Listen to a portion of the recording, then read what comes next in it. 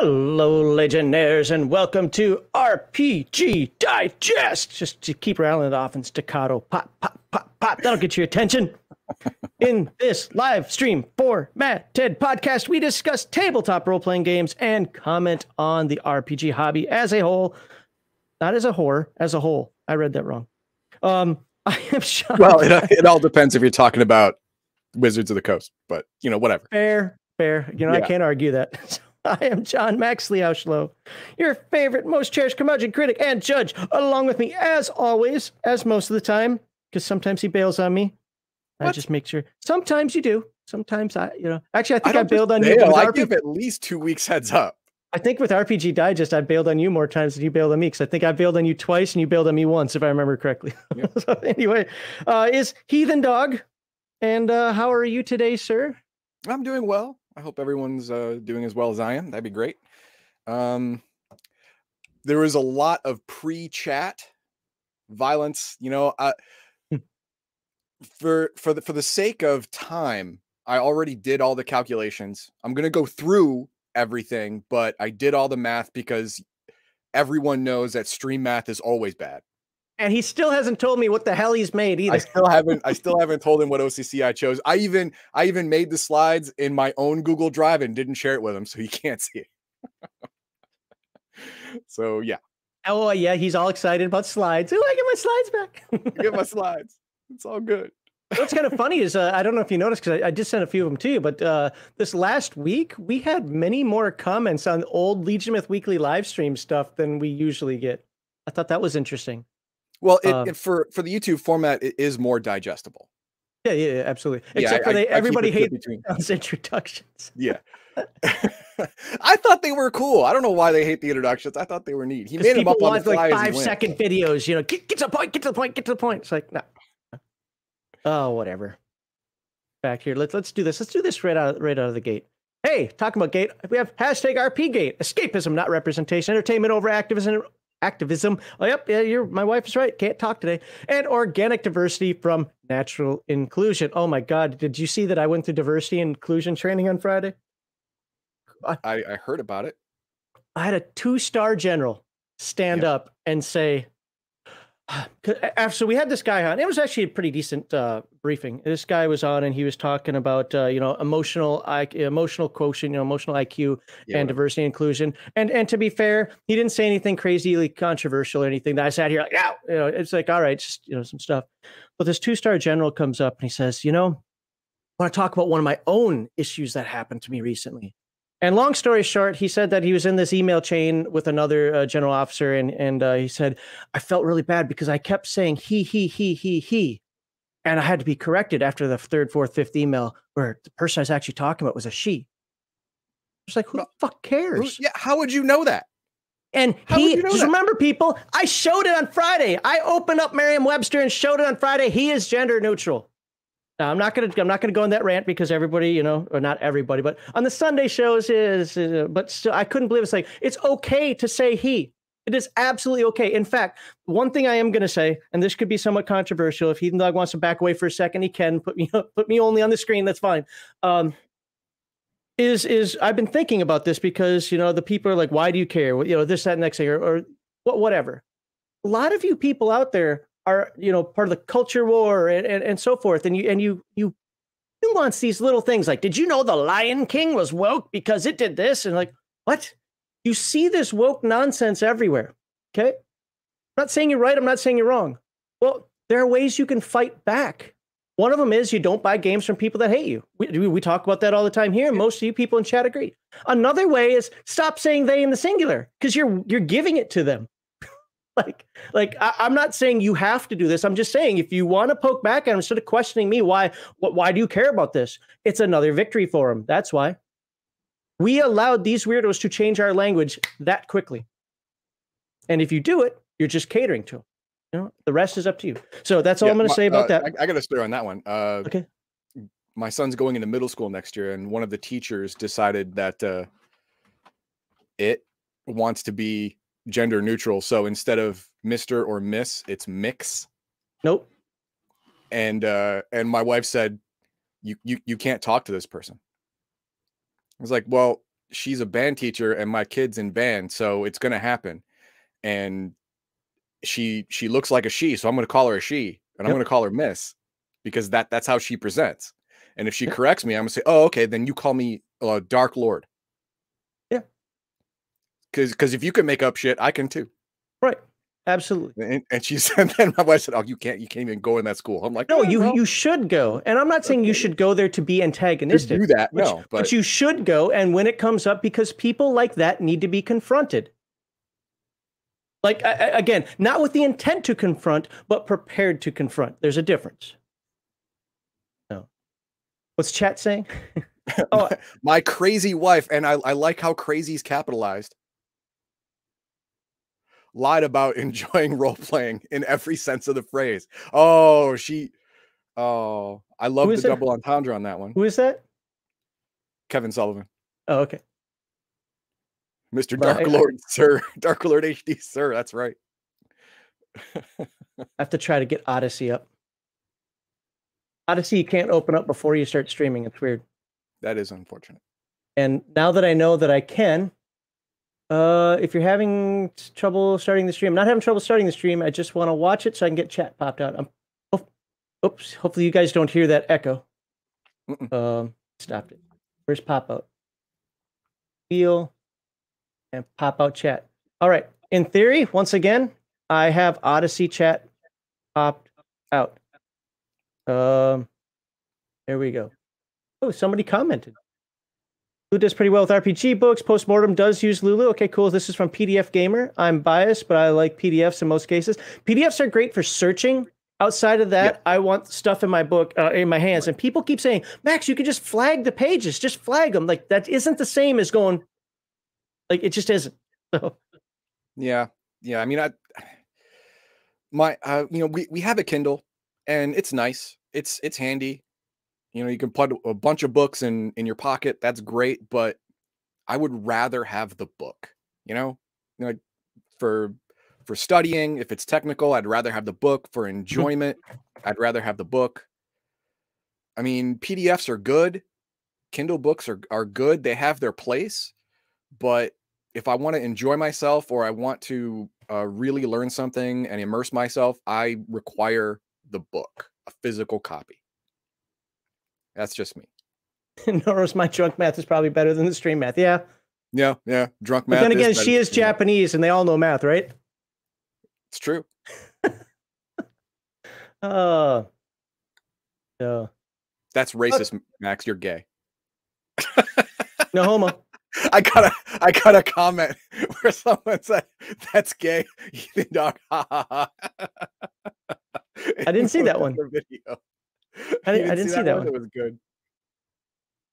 Yeah, I did see your comment about that earlier, Albert, on one of the videos.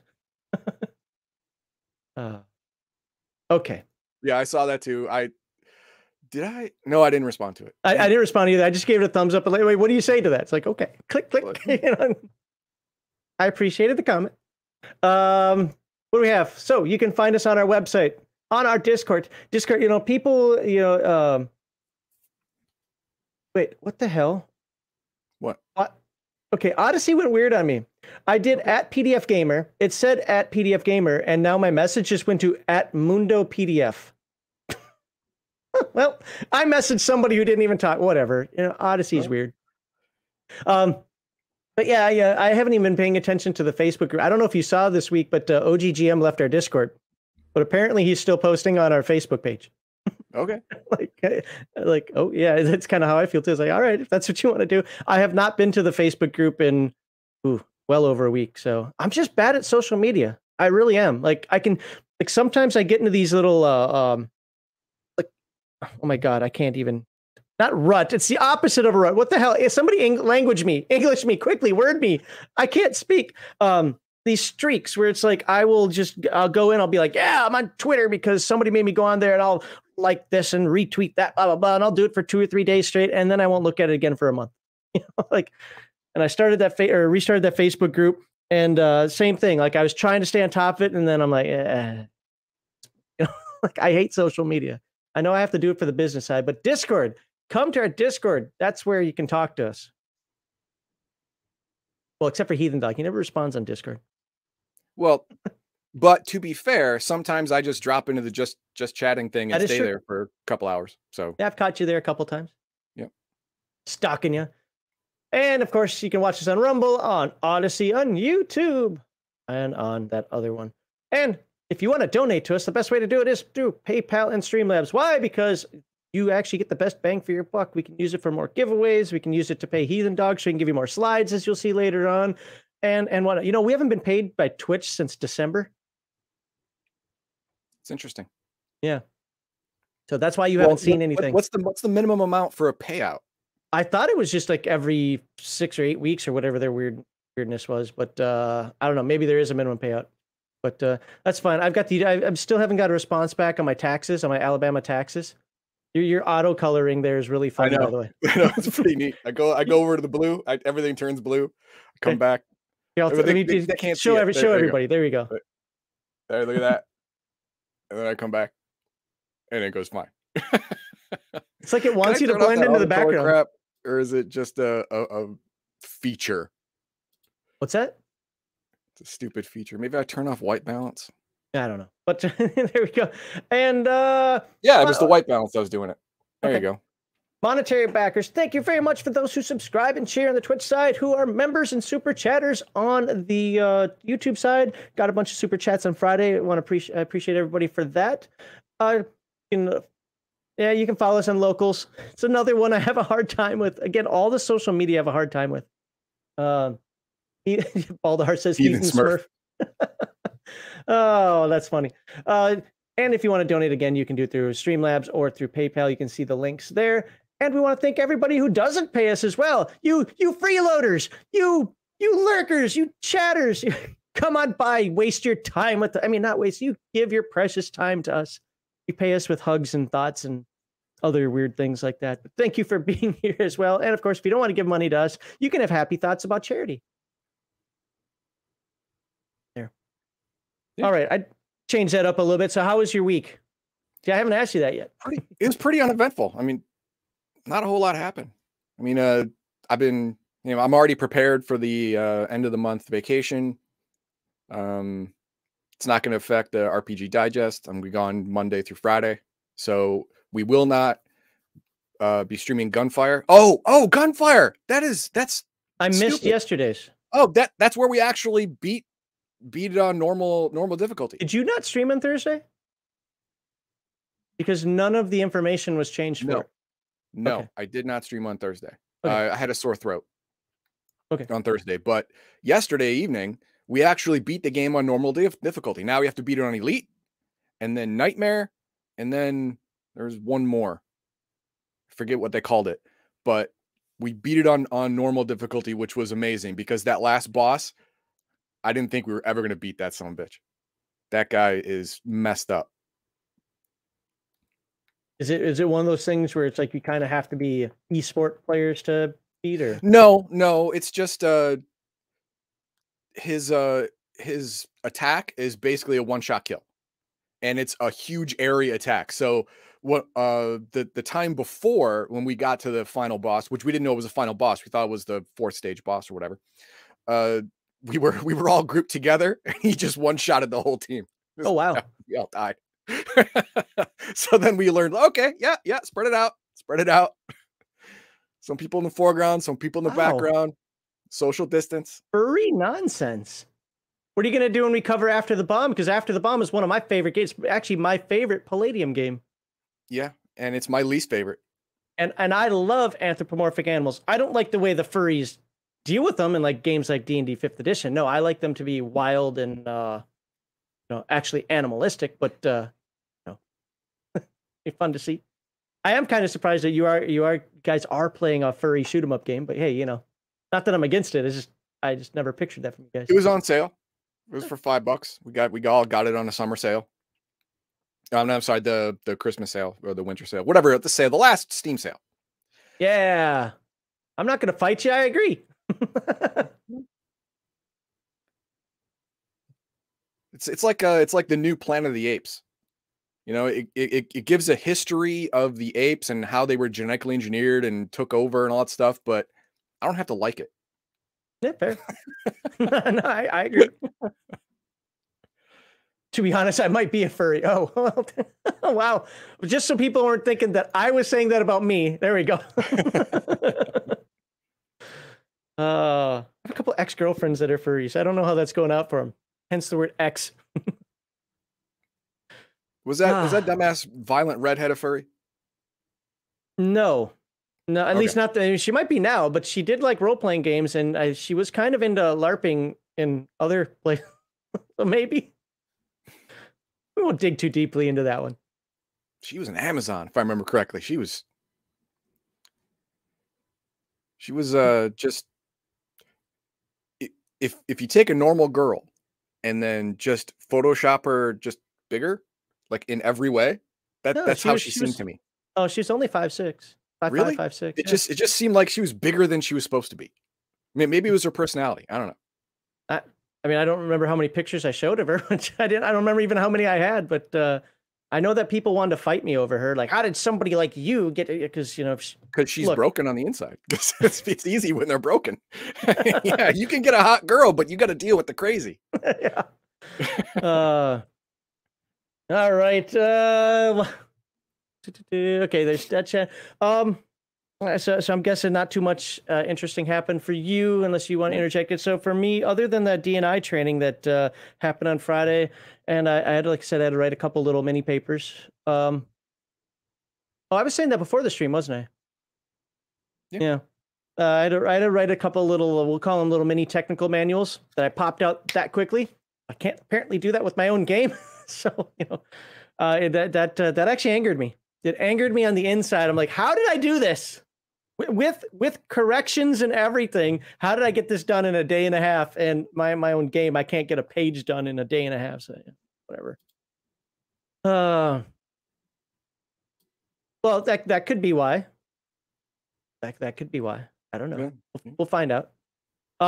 I'll be completely honest with you. I don't know much about the new or the current version of After the Bomb. I have skimmed through it. I did a 10-minute introduction on it in order to kind of put my face into it. But I did find that there are sections of the book I do not like. I don't like chimeras.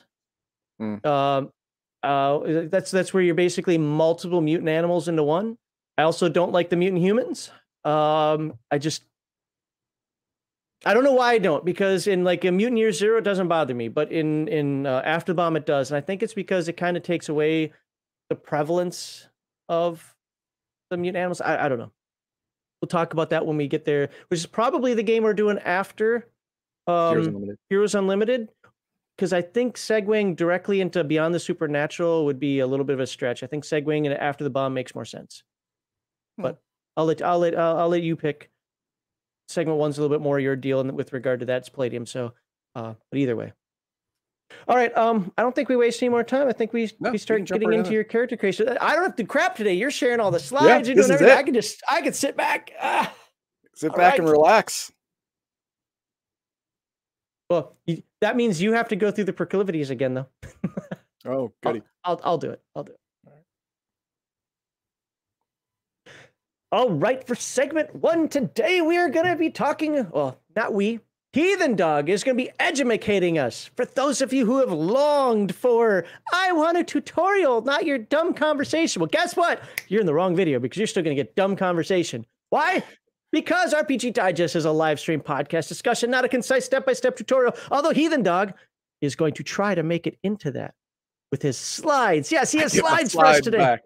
He's brought the Plus, slides kudos back. on that segue. That was good. You like that? Yeah. Yeah, that was nice. Shouldn't have said that out loud. Now they know that I segued. Oh, well, no, then they just appreciate it in case they missed it. Not fair. So we might deviate off topic and go on tangents. Just like that. See what I did there? Yep. That is a perfect representation of what we do here for RPG Digest. Oh, and of course, everybody, make sure you like this video, like Heathen Dog slides. Look, our like to dislike ratio on this video is going to go to one thing and one thing only. How many more slides you want from Heathen Dog? If you say Heathen Dog slides are the best segment ever, you give this a thumbs up and you say more of this stuff, and I will give in. I will give in to the Heathen Dog slidery. More cowbell, more slides. More cowbell, more slides. But if you're like, no, don't worry about giving me a dislike. I can handle it in this case because I know what it's about. If you like, screw the slides, keep with the conversation, slides are for weirdos, then you dislike this video. There we go. Also, that has a secondary thing. I know Heathen Dog is not going to dislike this video this time. No, I can't. He has done that in the past. And be sure to subscribe and share, please. All right. Okay. We have too much fun here. It's good. So let's get into this. Share my screen. The death by PowerPoint begin. Yes. Yes. Hello, real long shot. How you doing today? Yeah, it doesn't like we have against soccer goats. How do I not share the mouse? I don't know. I don't know either. There we go. That's the best we can do. Oh, you really did. You used the old one, not even the right old one. I can tell by the colors. I want. Oh my God, those colors are god awful. Well, you can't see them very well, so don't worry about it. Yeah, fair. All right. So actually, do you want your face on here? Or do you want me to do this? No, the face is good. Well, there will be a time when I will zoom in at the final character sheet. Okay. So it's fine. But there's 6 main steps to creating a character in any Palladium game. But we're going to focus on Palladium Fantasy, obviously. Step 1 is race and attributes. You have to pick your race in order to roll your attributes. The book is wrong. Almost made me spit my juice out. The book is just wrong. The book has you roll attributes first, but you can't roll attributes first because whatever race you are will change the dice that you roll for your attributes. The hell are you doing? Oops. Yes, that's why. No, I meant to do this one first and then follow up with that one. Oh, that's fine. And then we're going to go into step 2, which is determine our hit points and initial SDC. The SDC, obviously a soft stat. Your skills are going to change that. Just we have to get a baseline along with your attributes. These are soft stats. They're baseline. Then we're going to determine if we have psionic ability. In Palladium Fantasy, it's up to the GM whether everyone can have a role. And since I'm the GM in this case, I wanted a role. And then we go to pick an OCC. Now, and for anybody who cares about those roles, they were publicly done on our Discord server. Every single role, everything that was random, I put into our Discord server. You look under tabletop role-playing games. There is a channel that says Dice Roller. All of my roles are there. Every role I made is there for everyone to see. And kudos if you find I did a math error, because a character has to have 2 eyes on it to make it into a game. The player and the game master. Then it can make it into a game. Did you see that comment from Nerdy Ogre? No, what was it? I'm going to tell you right. Oh, steps 2 and 5 need to be swapped. No, because you can't choose skills until you pick an OCC. You literally can't. Well, it's hit points and STC. I think it's because of skills that increase hit points and STC. Yeah. But like I said, attributes and SDC are the main soft stats here. You need a baseline, but you need attributes so you know what OCC you can get into. You can't pick skills which augment attributes until after you pick an OCC. So you have to make the minimum attributes first. So there you go. And then step 4, pick an OCC. Obviously did that. And then we choose skills based on the OCC. And then we round out the character with the height, weight, birth order, where you grew up, all the fluff stuff for your role playing. All right.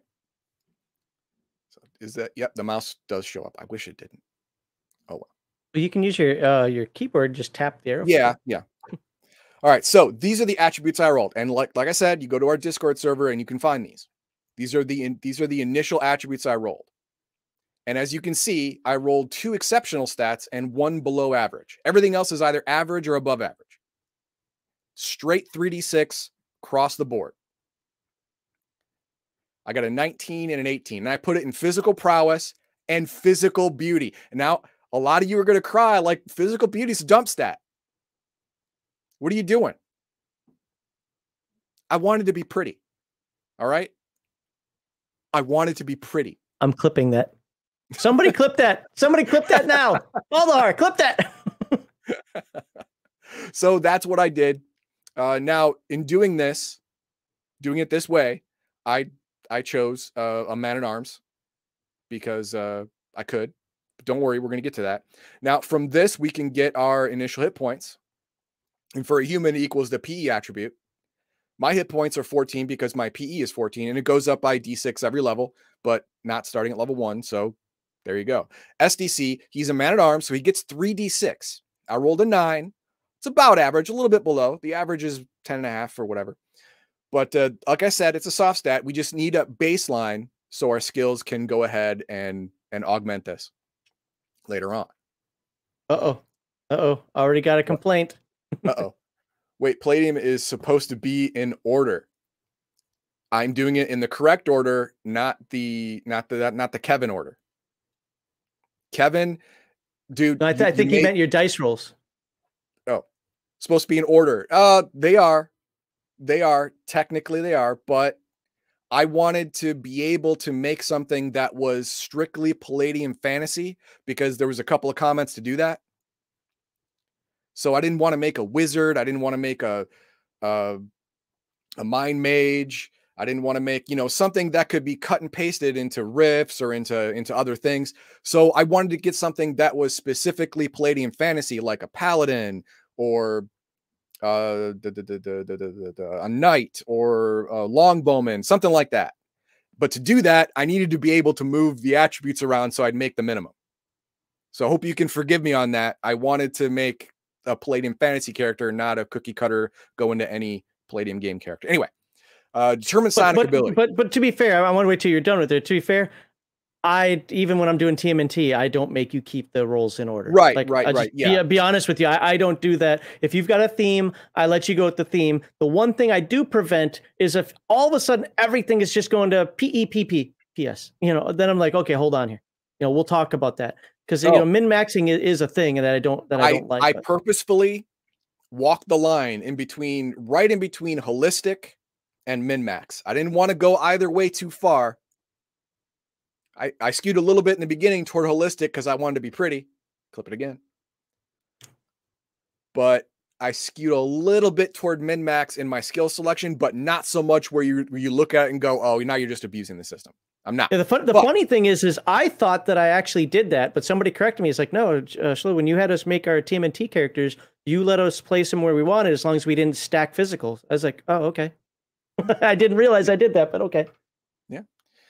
All right. So there's 3 ways to get psionic powers in Palladium Fantasy, in most Palladium games, actually. One is to pick an RCC, a racial character class that has psionics, pick an OCC that gives you psionics, or roll with a GM approved roll on the following table. I wanted to roll because I'm the GM, so I rolled. And as you can check on Discord, I rolled a 76 for the only D100 I had to roll for this entire character, and I didn't get any psionics. But that's okay. That's fine. It would have been nice to have some minor psionics. It'd have been cool.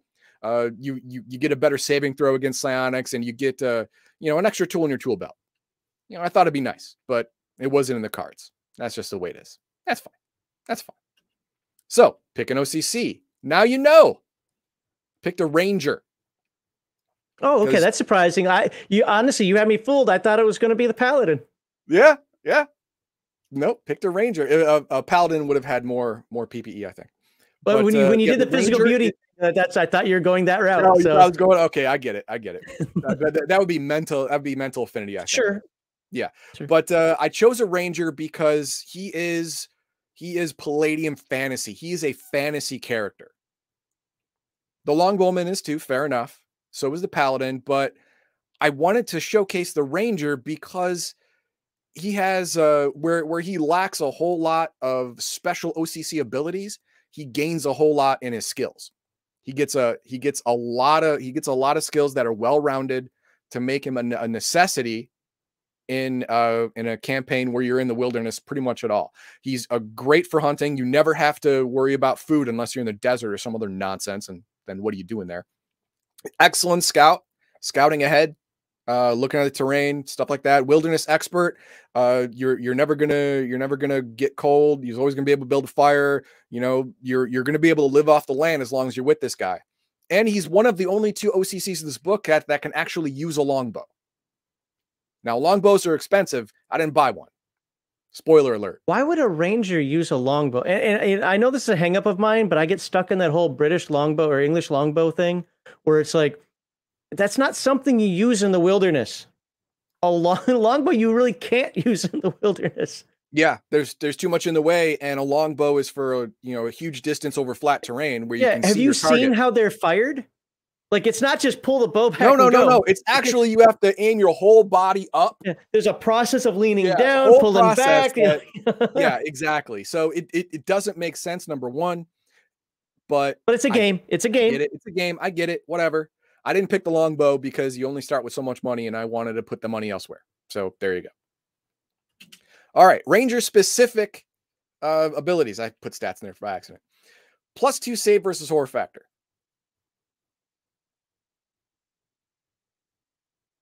There you go. out of all of the OCCs, I think the Ranger has the least amount of OCC special abilities. 1. That's literally it. 1. You should have put wait for it. A couple more ellipses and then. So yes, again, like I said, the Ranger class lives and dies by the skill set. And so we're going to go into the skill set here. Now, in this skill set, I not only have the base skills, but I also have the Ranger's OCC bonuses already added in. So as you can see, the OCC skills, language, your native language, which is, I didn't choose, you have to choose human Eastern Empire, human Western Empire, human Southern, whatever. I didn't do that. I just went straight human because I didn't want to get into all the minutia and the politics of, Northern human, Eastern human, Southern human, whatever. I mean, does it matter when it comes to skill selection or attributes or anything?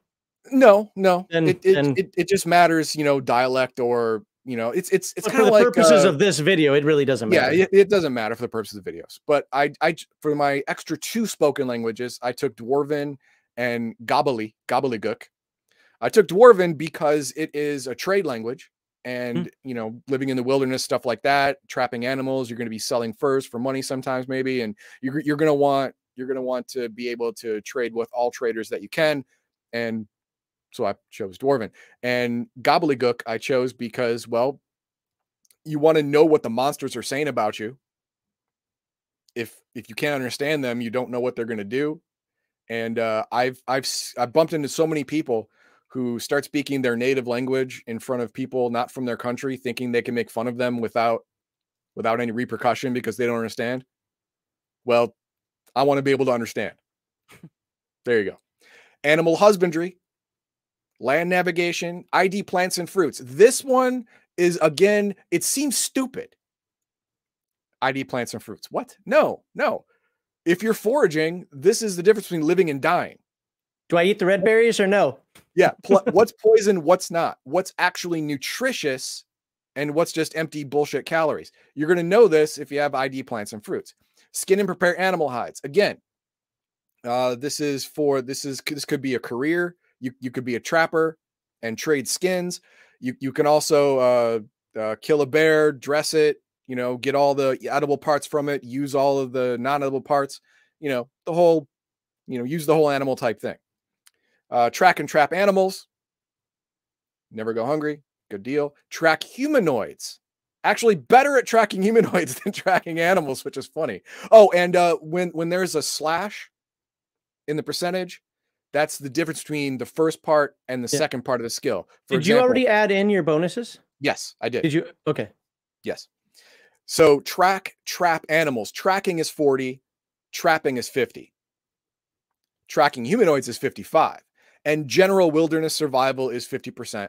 Just having wilderness survival means you're going to always be able to make a fire. You're always going to be able to make a lean-to. You know, you're not going to make a roll on this stuff unless you're doing it in a tsunami or a blizzard or whatever. You're fine. Hand-to-hand expert, upgraded that from basic. You start off with basic. Upgraded expert because basic sucks. Expert's where it's at if you just want to get through it. And then I took 2 weapon proficiencies, sword and archery. What? You took archery? Yes. It helps with the hunting. It does. Oh, it just makes sense. Yeah. Then we go to do you have in here what archery gives you as a bonus? Because when I did start to try to make a longbowman, I did look that up, and it was interesting what archery does give you. Archery does at first level, it doesn't give you many bonuses except to parry and range. Well, yeah, you add 20 yards to the range. The problem is, I'm going to get into that problem later. But then we go to the OCC related skills. Now, this is important. It only says this in 1, maybe 2 places in the book. But upgrading hand-to-hand from basic to expert to martial arts, it says it takes 1 other skill. And I do this because it's in quotes, other skill.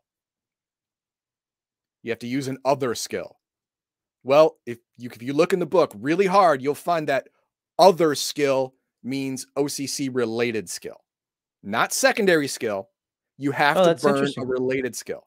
I actually didn't know that, because usually when I make the characters, I burn a secondary skill on that. Nope. You have to burn a related skill. Okay. It defines other as related skill in the book. That's good to know. So I get 8, but I only have 7 because I burned 1 to go from basic to expert in hand-to-hand combat. What did I get? First aid. Why did I get it? Well, if you're in the wilderness, you want first aid. You want to be able to dress a wound before it gets infected and you die. You want to be able to, you know, bandage something so you stop bleeding. You want that. Detect ambush. If you live in the wilderness long enough, if you don't want to make your money, you know, trapping animals and trading hides, you can make your money as a guide. And you're going to want to know if some gobbledygook speaking monster is going to jump you. This is important. Horsemanship general. You don't have to take it. You can ride a horse without the skill, but if you're doing anything on a horse, like fighting or, you know, running away or dodging or whatever, you really need horsemanship or you're screwed. So I took it. There you go. Use recognize poison. Again, this was just something that I wanted to get. There was no real, because I have the ID plants and fruits, so I know what's edible in the forest. But use recognize poison. It's something that might come in handy someday. You know, poison tipped arrows, there could be a use for it. Mm-hmm. Right? And recognize poison, as you can see, there's a slash. For the horsemanship, it's a 30% for riding and tricks and stuff like that, 20% for breeding and training. That's what that 20% is for. For use recognize poison, obviously use poison is 30%. Recognize poison is 22%. That is recognize it by taste, smell, sight, whatever. Now, if you make this roll and you're drinking poison and you make the 22% and under roll, you can stop drinking it before it becomes an effective dose. It gives you that ability. Interesting. Okay. I didn't know that's how that worked, but that's good to know. And then surveillance. You know, I've already got detect ambush. I already have track humanoids. Well, what if I can track and then spy on them? Yeah, exactly. You know, it just seems like a good get. Seems like a good get. So I got it. And then lore demons and monsters. Watch this. I have detect ambush for the humanoid threats. I have track humanoids for the humanoid threats. I have everything that's not a demon or monster covered. So why not cover demons and monsters too? You're a good intelligence officer, Yeah, or not officer, but agent. Yeah. Yeah, it seems like a good deal. So I did it. And then real quickly for the people in chat, I'm starring comments that we'll talk about later. I'm not ignoring you all. Yeah, after I get through the skills, but before I go to the next section, we'll go over the comments. And then I took athletics. Now, why did I take athletics? Well, because prowl and swimming, well, swimming is a physical skill, but prowl, I didn't get a bonus for. So there's no reason to take it in a related skill. Athletics, I don't get a bonus for either because there's no roll, but I wanted it because it explains the character. Someone who's outdoors a lot, someone who hunts, someone who traps, something like that is going to be in shape. So athletics was a no-brainer. And as you can see, it gives you a +1 roll with fall punch, +1 to physical strength, +1d6 to speed, and +2d4 to SDC. And these are the results of those rolls, which again, they're in our Discord group. They're on our Discord server in the Die Roller channel. All of my rolls. And I would think that somebody that just lived outside, and I'm not saying that every ranger has to live under a tree all the time. You know, you have log cabins and houses and, you know, forts and so forth, but would just be somebody who, I mean, you're used to, you know, chopping your own wood in general, just out of necessity, cutting wood, you know, getting water, you know, stuff like that. Arm wrestling bears. Yeah, well, okay. Well, I don't recommend that, but all right. And then you get 4 secondary skills. I chose running because, again, he's a ranger. He's in the woods. He needs to be able to keep pace. He needs to be able to sprint. He needs to be able to do all this stuff. You don't know when you're being attacked by a bear. Maybe you can take it. You're being attacked by 2 bears. You got to leg it. I want him to be able to run. And if you don't have to outrun the bear. And if you remember, I use speed as my dump stat. It's the lowest stat, an 8. I needed to raise that. And I did. Out of 44, I rolled a 10, which is way above average. Really good roll on that one. And it gave me a little bit more SDC, 2. But that's fine. but it gave me an extra hit point, gave me an extra PE. That's nice too. I took prowl because I've already taken surveillance. So with tracking, surveillance, prowl is the trifecta. Now I can be a spy. It just increased my skill set to the point where I can now be gainfully employed as a trader. I can be gainfully employed as a scout and guide, and now I can be gainfully employed as a spy. I would say more scout than spy, and I'm not trying to be pedantic here, but the main reason being is because you don't really have that urban side where a lot of spies would go. But definitely, I mean, you're doing what a ranger would do. If you want to just fire a bow, play the longbow. Exactly. Yes. You're now playing that scout, that I don't want to call it invest. I think spy is the wrong word. I think ranger is actually the right word for it. In terms of just being out there, you know what's going on in the woods. You can hide in the trees. Special forces, however you want to look at it. There you go. See, so there it is. And swimming, I took that just because someone who lives in the wilderness should be able to know how to swim. It doesn't make sense that it's not a OCC skill. It should be. I took it. And it doesn't give you any stat bonuses. It just allows you to swim. Okay. And then I took wrestling because this is where I skewed a little bit. Wrestling the bears. Yeah, I skewed a little bit into min-max, right? I needed more SDC, and wrestling gave it to me. Well, even outside the SDC, though, you can look as your fledgling ranger in your late teens. Because remember, theoretically speaking, because somebody's going to get pedantic and chat about this stuff. I'm using that word a lot now. People kind of matured. They had to mature. You were a landowner at age 12 in some locations, you know. Right. People had to mature a little faster. You could have, by all means, be like, you know, I'm out in this wilderness constantly, and you know, something could attack me. A person could attack me. I don't always want to kill people. Maybe subduing and waiting for my friends or the real authorities or the Kingsguard or whatever to come on by is necessary. I mean, there are a lot of reasons you could have wrestling. Wrestling gives you the pin incapacitate maneuver, which is what you're talking about. You can just pin someone and they are literally not allowed to attack as long as you have them in the lock. They can't attack anyone. course, you can't attack anyone either, but there you go. Now, you can easily explain wrestling away by saying I have older brothers. Sure. There you go. Well, you already have athletics. I mean, I know football as a sport doesn't exist then, but people played rough and tumble sports. I mean, as just gameplay, if they weren't out, harvesting, for 40 hours a day.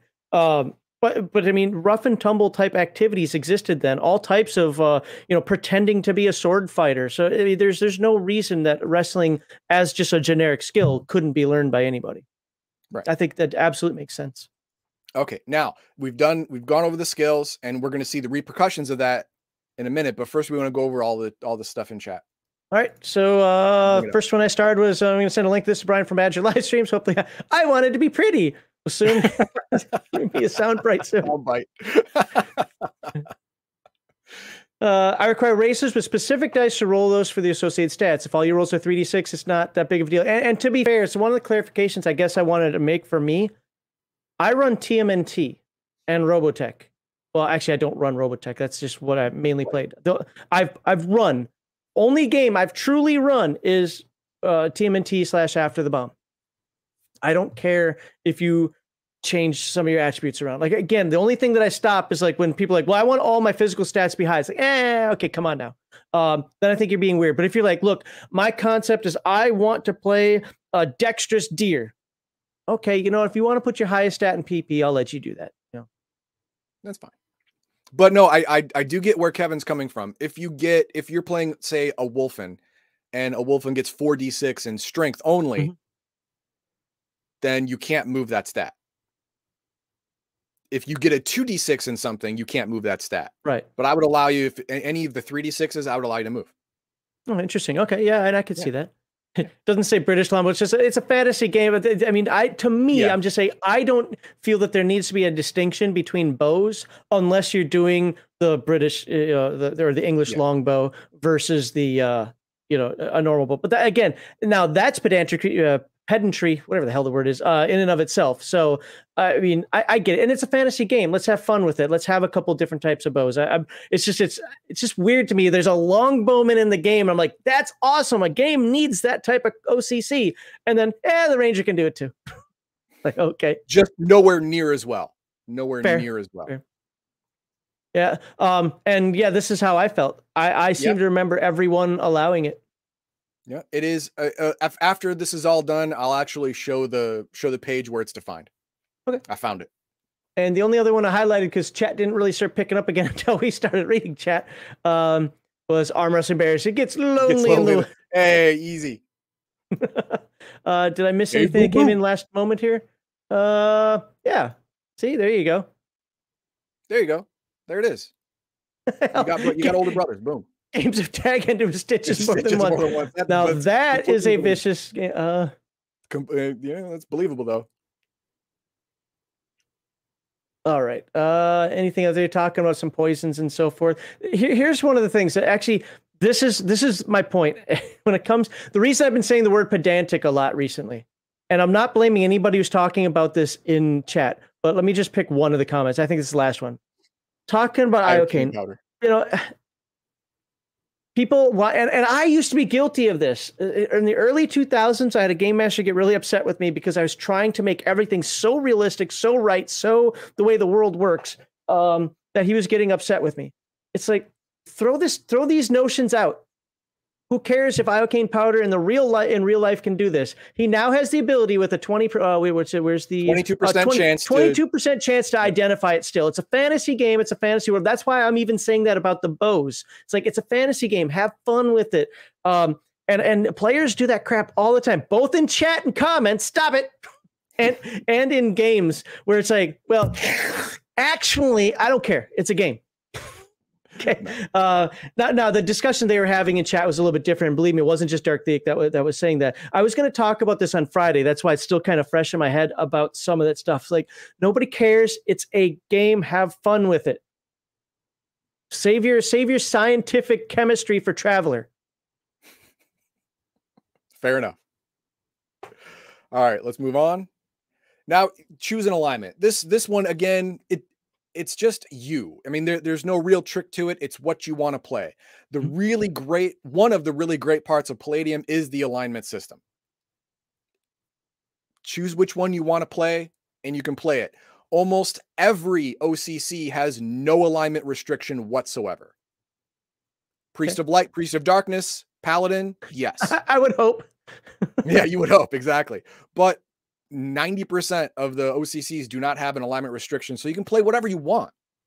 I chose the good alignments here, the good alignments and one of the selfish alignments, because most player characters who want to be heroes will fall into one of these three categories. For my Ranger, I chose Unprincipled. That's just my choice. It has no bearing on how to make a character. It's just how I did it. Hold on. I got to address this right away. See, it goes to this again. Like, it doesn't matter. It's the point that's being made. It might not be a real thing. I don't think is a real thing. Yeah. I mean, it's just in the story. Again, some scientists out there be like, actually, the chemical foundation for it is real. If you just no, but just shut up. The point that I'm trying to make is it doesn't have to be that specific. Just because it smells like, cyanide supposedly smells like almonds. I want to know who tested that in real life. Doesn't mean that it has to in your game. It's just a word reference to mean it's a strong poison that's going to kill you. Right.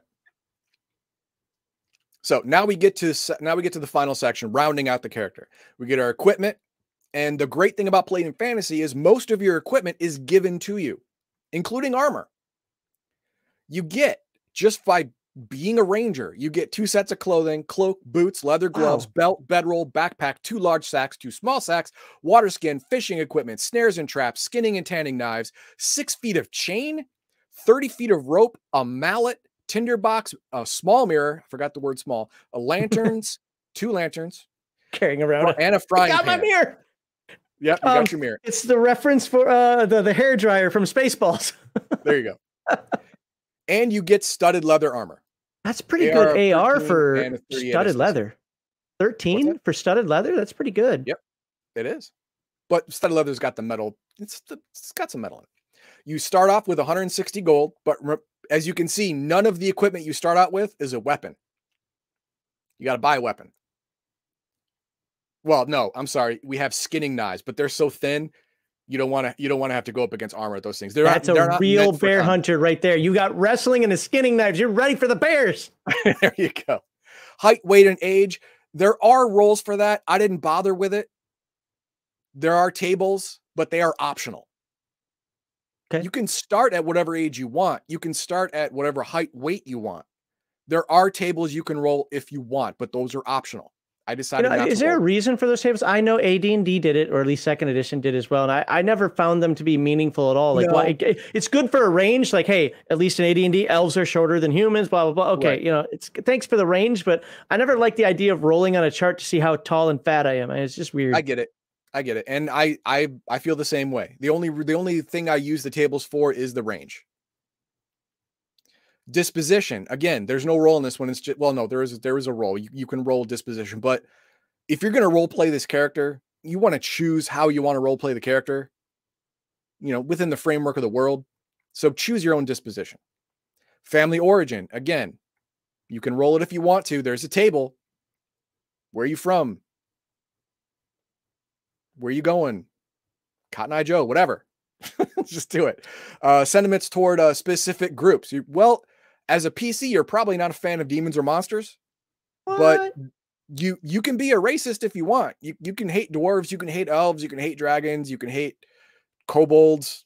You can do whatever. You can choose whatever, or you could guess what. There's a table for it. You can roll. Again, tables are optional. And your reason for adventuring. There's probably a table for it. I didn't even bother looking for one because this is part of your background. This is your character. You can choose this. It's fine. Why would a ranger who lives in the woods his entire life want to get rich? Why would he care? Maybe he wants to make the very first nature preserve. I don't know. Oh, fair. He wants to move to the city. It's like, I hate this. This is horrible. Gotta sleep in leaves and dog poop. I don't like this. Or bear poop. Let's check out some more chat. All right. What did I star? I don't know what I starred. Want to use alignment system? Palladium is the best, followed by the alignments are what attracted me to Palladium to start. Agreed on both accounts. Yep. Violence solves everything. I said violence solves everything. Said. I always felt that played in Fantasy Second Edition Rifts even more so. Characters start off with too much stuff to carry around. You have thoughts on that? Rifts, I'm gonna go with a yes. Unless you buy a hover vehicle of some kind, that's a pretty damn big backpack. But if you look at all this stuff, this is your normal, you know, I'm going out hiking for a few days. This is what you take. I'm not sure about the chain, but the chain is for traps. That's what it's for. It's to spike the trap to the ground. So when you know the animal gets caught in the trap, it can't just. I just swing it in a big circle over my head. You know how heavy that is? That's. You ever seen people at the gym just do that rope thing? I've done that before. That thing's a monster. Take a 6-foot chain of any reasonable strength. I'm not talking the one you use for your dog in the backyard that doesn't run away. I'm talking a chain like you put in the back of your truck or something and swing that thing around. You're gonna get tired pretty quickly. Yes. Don't club yourself in the head. But everything here is doable. It is physically doable in the real world. Rifts, not so much so. Oh, so, well, actually. Yeah.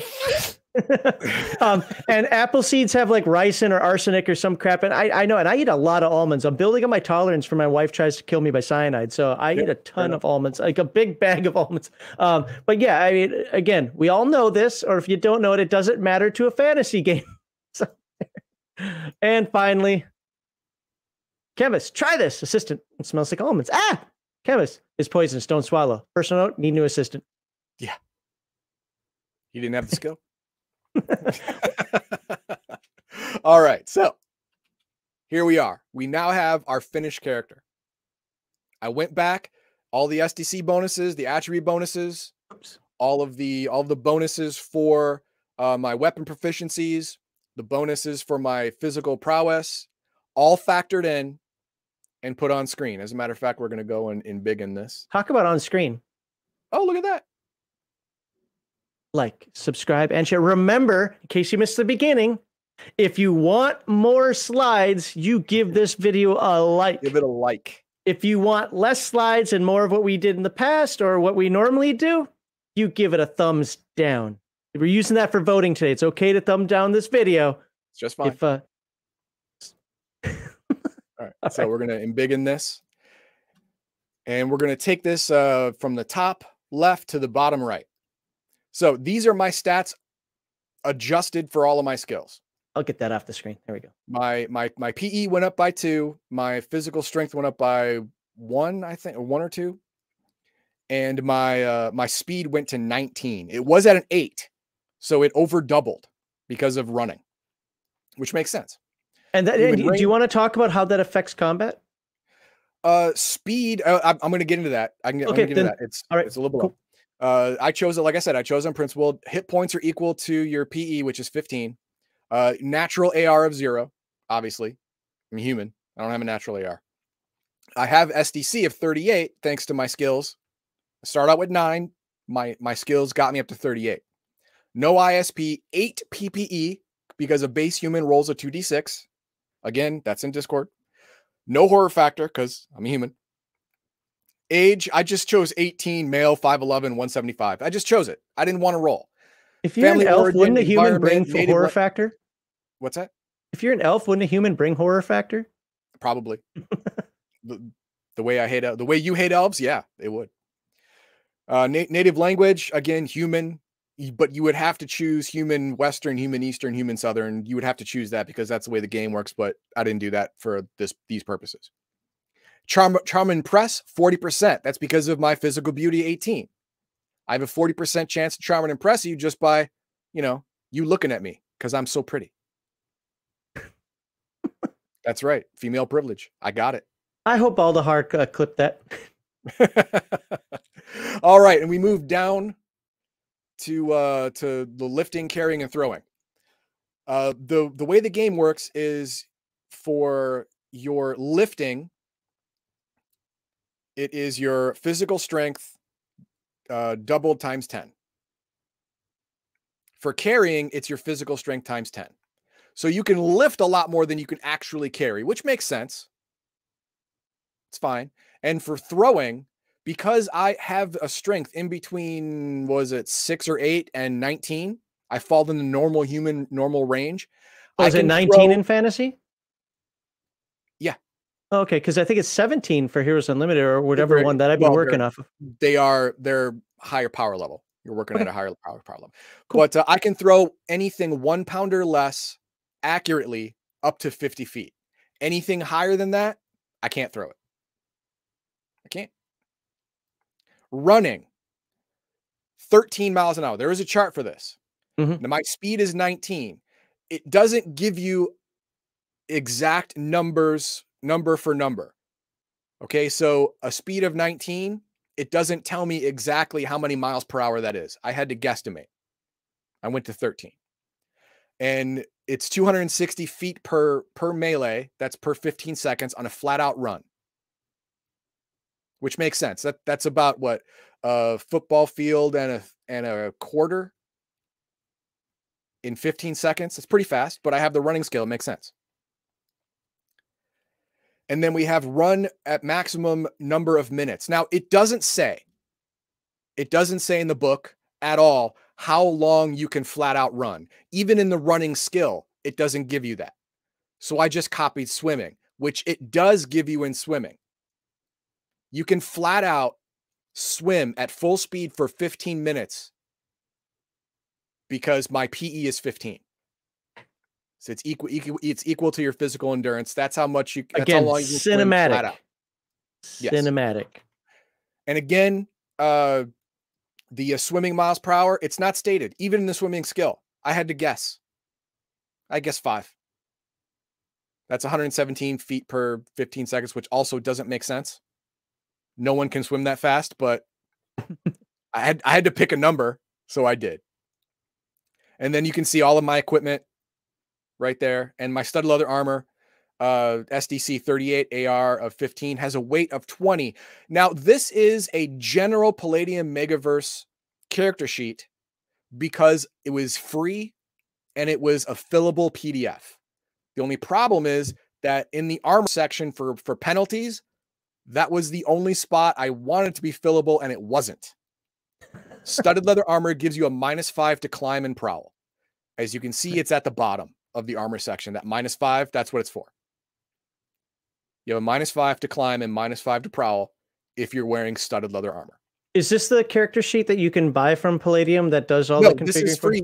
You search Palladium Megaverse character sheet fillable PDF, and this comes up. I think the one that they sell for $3. It's an Excel file. It's stupid. Yeah. Well, no, I agree. I'm just saying. I think that one does do that configuration, though.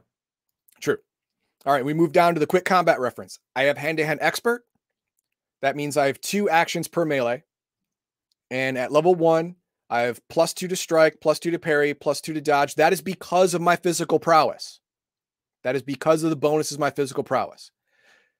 +4 to roll with punch, impact, fall, whatever.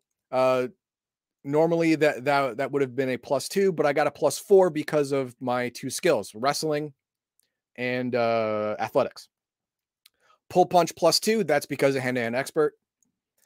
And then we move to the top right, saving throws. I have a +2 to horror factor. That is the only thing that is different than the normal numbers.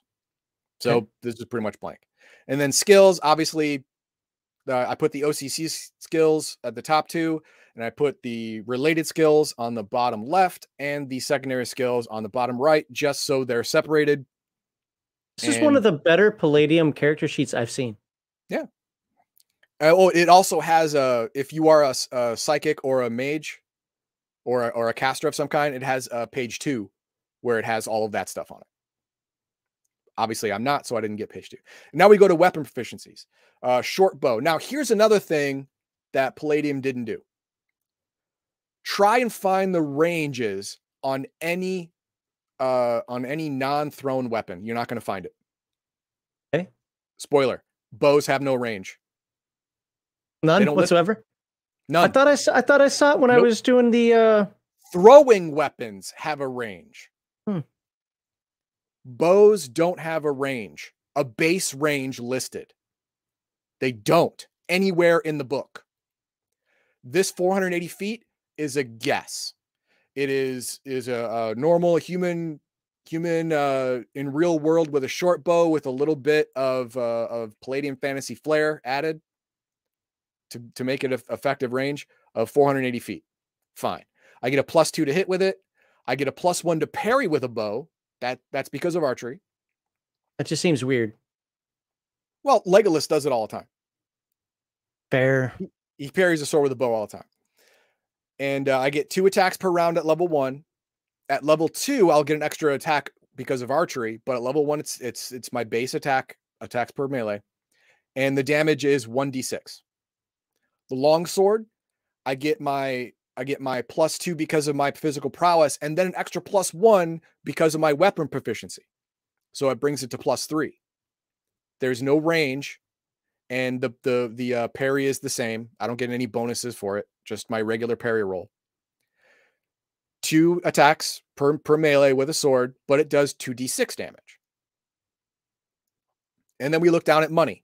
65 gold is what I have left after I bought my short bow, my long sword, and my 12 arrows. Now, I didn't buy a quiver, mainly because I forgot. But I can't imagine a quiver being that expensive. Or if it is, I'll just go wrestle a bear and make a quiver out of bear skin, and there you go, free quiver. I mean, how hard is that? It's not. So I can't do it. Sheet. No, well, no, but you don't have wilderness survival or trap animals and skin hide. How do you know? Tanning. I've known you for a while, and you've never displayed these skill sets or knowledge of. Stalker. All right, so let's go ahead and look at chat. I'm gonna go back to. So you made a mistake. And I just looked it up. Per level. That is correct. But first level never counts, dumbass. Well, it says right here. I'm gonna knock out your sharing for a second. Okay. Violence solves everything. Well, you should hurt yourself. Because first level doesn't count with skills. First level doesn't count with hit points. Zoom in. All right, so it says having rolled up your attributes, blah, blah, blah. For example, character, so it starts like this. Has a P of 11, starts with 11 hit points.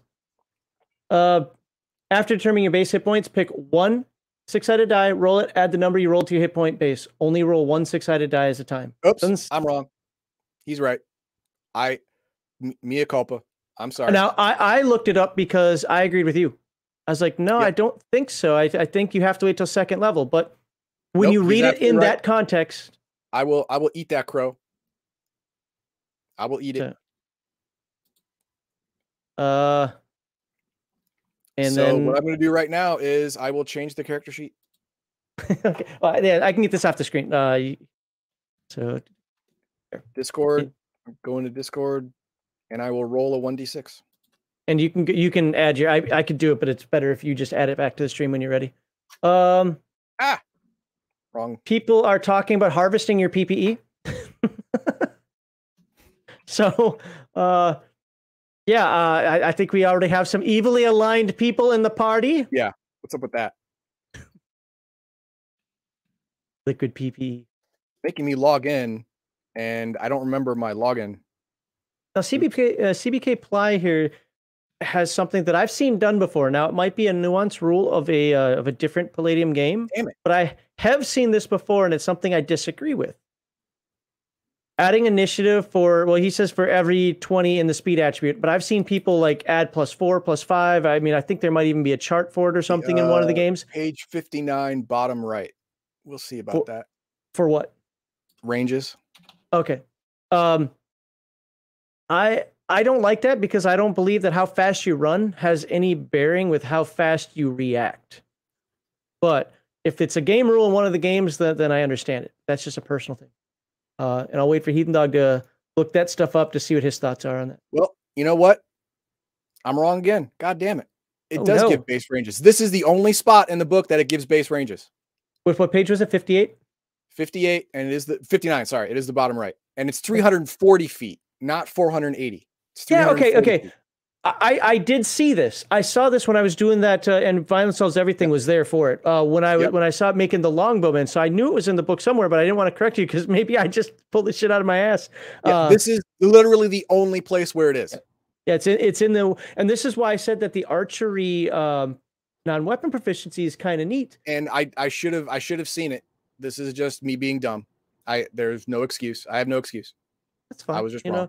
We're So going through the 340 process feet, here, not trying to get exact. And the archery adds 20 feet to the normal effective range per level of the character. That is per level. But in skills, nothing starts at, you get no bonuses at level 1. So I would imagine that would not be for level 1. So the range would be 340 feet. And I get the +1 parry, and I don't get any pluses to strike. It does say add 20 feet to the normal effective range per level of the character, +1 to parry with that weapon effective at level 1. It's actually written. It's physically written in there. So then this is they put that in there because this is a specific special case. Yes, it's an exception to the rule. So yes. Yeah. Okay, so it would be 340, 360 feet. And this is not about correcting Heathen Dog or no. It's like this. No, it's these fine. are these are the nuances of Palladium. The whole idea of getting this process done. This is why we feel that Palladium is a great system. But sometimes you really have to figure out where to look to find the information, and it could really do with some better editing. Not a change in game design. No, not Savage Worlds, not getting rid of percentile dice or the D20. Keep the rules, just clarify them better. So. All right. So what else? What else I get wrong? This is great. This is great. Ranger, you're sure? I'm sure you've eaten worse things than Crow. Fair enough. Would only be an emergency that I would do it. 20 feet per level. Yep. What can I say? Second edition is horribly. It is. No, Palladium is generally horribly organized. It is. Yep. Why is it up over there and not here? There we go. Okay, so do this. So when I go back. Yep. Go ahead and bring your sides back up. Re-add to the stream. Boom. So what I have to do is change the range. Instead of 480, it will be 360. And I have to add a D6 to my hit points. And Heathen Dog said something earlier in this stream that I want to point out again. This is why you put 2 eyes on a Palladium character. Now, yes. There's something I want to say about this for everybody's like, oh my God, that's such a pain in the butt. This game is ridiculous. No, the game, because of this process, the game play is ridiculously simple. Now, there's a couple of additional things I do to my character sheets that make it even simpler during gameplay. Like I put in the bonuses right on my character sheet of shooting wild. This is for a modern game, yes, but shooting wild, sniping, blah, blah, blah, fire, these different little options that can come in because it makes it even quicker to find those bonuses instead of just having to remember what the rule is. But this is why if you are good with your character sheet from the get-go, you will not have problems playing the game. Right. So to sum up, I screwed up twice on this character sheet. Again, that's why you need at least 2 sets of eyes on a character after you make it to play in the game, because the other person is going to catch this stuff. I missed the hit points, added a D6, even at level 1, and I missed the range table. I missed it. And the game master, after I created my character, when I give it to him, ideally would have caught it. Or the first time you rolled the fire, I think I can shoot for 2 miles. No, you can't. It's a bow. I had no range on it. Does that mean I can just like shoot around the world, catch it? So yeah, learn from my mistakes, and you can make a better character just as only thing important in this comment are the first 3 words. Max is right. So yeah, there you go, and that's it. Boom. All right. Well, I hope thank you everyone in chat for helping me out for the corrections. I appreciate it. I'm not one of the crazy people out there on the internet that gets angry when they're wrong and you point it out. This was a guide, and if I'm doing it wrong, you guys pointing it out only will help everyone watching this video and myself. So How am I going to be mad at that? That's just dumb. I admit I do get mad, but it's not about being corrected. It's about tone. Oh, like, dude, what the fuck? You don't know what you talk. I shouldn't be cursing in segment 1. You don't know what you're talking about. You know, if this is the video you're making, we've seen some of the comments in the past. Yeah, like, yeah. you know, like if you don't know what you talk about, you shouldn't be making videos. You know, everybody makes mistakes, folks. You know, Yeah, that's it the happens, thing, man. It happens. Yeah. I haven't made a Palladium Fantasy character in at least over 12 years. No, Rifts is your game. Yeah. Yeah. And Rifts secondarily, and, would you say Heroes Unlimited? Heroes Unlimited and Rifts are the ones I played the most often. So this is the first time in 12 years that I made a character for Palladium Fantasy. And there it is. I can never trust Sadwings. He was only wrong once. He was wrong once, but that's enough. Are you married? Didn't. Oh. And of course, Violent Selves Everything has to put this in here, so we'll put it up there for him. First edition is better organized and much quicker to make a character. Did a video on it. It's on Rumble. I know that for sure. So Yep. he did a video on it if you want to check it out. Yep. Okay. Anything? So yeah, as long as you're not being the well, actually, guy, it's cool. Like again, we all make mistakes, and no, for me, it's tone of voice. It's always about tone of voice. If you're like, hey, Max, I think you messed up there, I'll check. Like, oh crap, you're right. If you're like, oh my God, what are you retarded? You don't know what game you're playing. You know, I'll be wrong, and I'll stay wrong just to piss you off. I used to do that when I was video game streaming. Somebody would come in and be like, oh my God, I can't believe he missed that. God, is this guy such a noob? So I would know how to fix it, or I would know, you know, to go back or whatever. And I just like, screw it. I'm going to rush into my death now just to make this viewer angry. Yeah. I rolled a 0 for my hit points. Shut up. Yeah, there you go. I rolled 1d6 minus whatever I wanted. Yep. All right. Any final comments? Let's now, but before we go into that, don't get I mad can get with corrected. this. Yeah, I get mad at being wrong. That's fine. That's fine. But in my personal life, if I'm wrong, I'm mad at myself, not at the person who pointed it out, unless they're being a douchebag, just like Max. Exactly.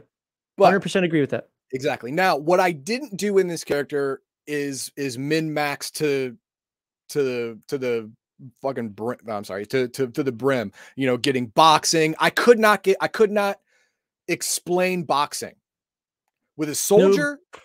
Yeah. With a soldier, you can explain boxing.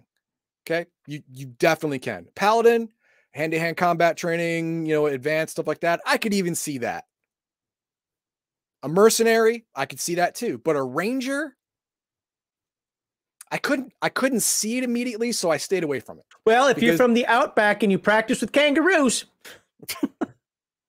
I don't think there are kangaroos in Palladium Fantasy. If they are, they're a monster. And hey, mutant down under, man. Yeah. Oh my God, Palladium Fantasy Australia would be 18 times more deadly, and I don't want to go to Australia, the regular kind. Is there a Rifts Australia yet? There probably is, and I don't want to go there either. There should be, but that would be like for 15th level characters only. All right, we'll do this last comment. It is a little crunchy, yes. It is a little crunchy, but this did not take that long. This character creation process took about an hour and 15 minutes. And now that's going to be a turnoff for some people. No. The reason it took an hour, I am adding in finding that fillable character sheet and using the fillable character sheet instead of just writing on a regular character sheet, which would have been faster. Writing on a regular character sheet would have been faster than doing the drop-down menus and fillable options. Okay. It would have saved, you know, 10, 15 minutes off the time right there. Well, imagine if you had a Priest of Light character and you wrote down all those powers. That's going to take some time. That's true. Photocopy, or do what I did, photocopy the page. You know, but that's okay. It's okay for it to take time during character creation because one, it helps you to get to understand and know the character better. Mm-hmm. I know that some of the old timers like, you know, I should be able to wipe up a character on an index card and go. Well, for some games, yeah, I don't disagree with you. But for Palladium, that's got so much that's so heavy on lore. That's so heavy on, you know, there are reasons these character class, these OCCs exist and what they're meant for, that you actually get a feel for the character and look at the variety in it. Sure, you have your OCC skills, but then your OCC related skills are selected. And then your secondary skills are all selected. Yeah, no, so, yeah, your OCC related are much more broad from categories that you're allowed, but your secondary skills are literally can choose anything you want. Any skill in the book you can do. You can choose, which is how I got Prowl. I could not get it as an OCC skill. I could not get it as an OCC related skill. It was barred from me. I had to get it as a secondary skill if I wanted to get it at all. I don't know if Rifts has anything like that, but of course there's always for TMNT. Yeah, Mutants Down Under. Yeah, there it is. Oh, I don't have this. The corner is protected on this book. Wow.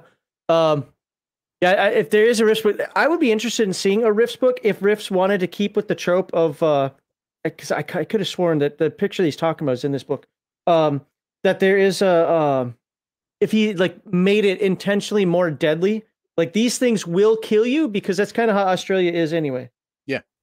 I don't like that I wrote in this trap. book in pen. How did I do that?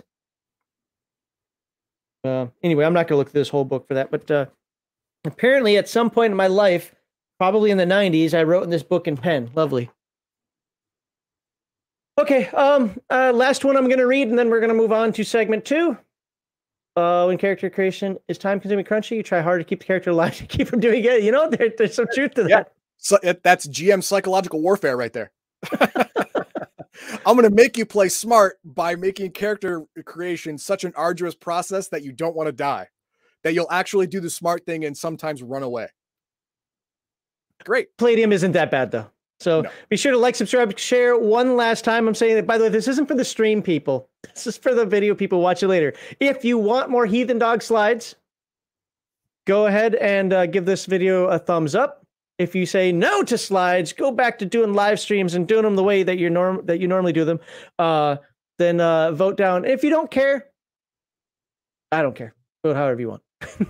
Or don't vote at all. But be sure to subscribe and share with your friends, especially those who are like, I'm thinking about doing Palladium Fantasy. What would a character look like? Well, send them this video. Just tell them to watch the whole thing, where at the end, where all the things I got wrong, chat found. And I was magnanimous about it. And of course, you can follow us at these locations and watch our videos at these locations, donate through PayPal and Streamlabs. And that is it. All right. Well, I'll be back in just a sec. I'm going to use the little Heathen Dog's room. Okay. So this is Bob, my dead character's twin brother. Yeah. So for segment 2 is going to be kind of cheating today. Mostly because it's been what I consider a slow week in tabletop news, and I had some work stuff come on that I don't want to say pulled me away. It just had me thinking about my game quite a bit. So we're actually just going to talk a bit more about Palladium Fantasy. But we're going to kind of opine. We're going to compare Palladium Fantasy to other game systems, not necessarily in every individual attribute. Like, well, I prefer strength to physical, to physical strength, or physical prowess to dexterity. It's not about that. It's just going to be like, what we enjoy about it. Because this is the last episode. Next week is Heroes Unlimited. We start Heroes Unlimited next week, so that'll be great. We're still discussing exactly how we want to do that, but I think we're leaning towards doing one. He told me what they're called. Template, character class, whatever the heck they're called, per week. So I think he said there are like 6 or 8 of them. I have to look it up again. But so that's going to be a few weeks on each one, but that'll give us a good focus on each one of them.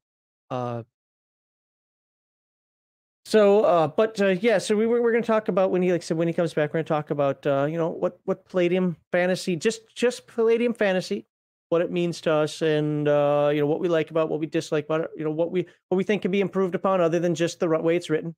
And, categories. There we go. Categories. Like you told me that like 30 times, and for I some did. reason, just keeps going out.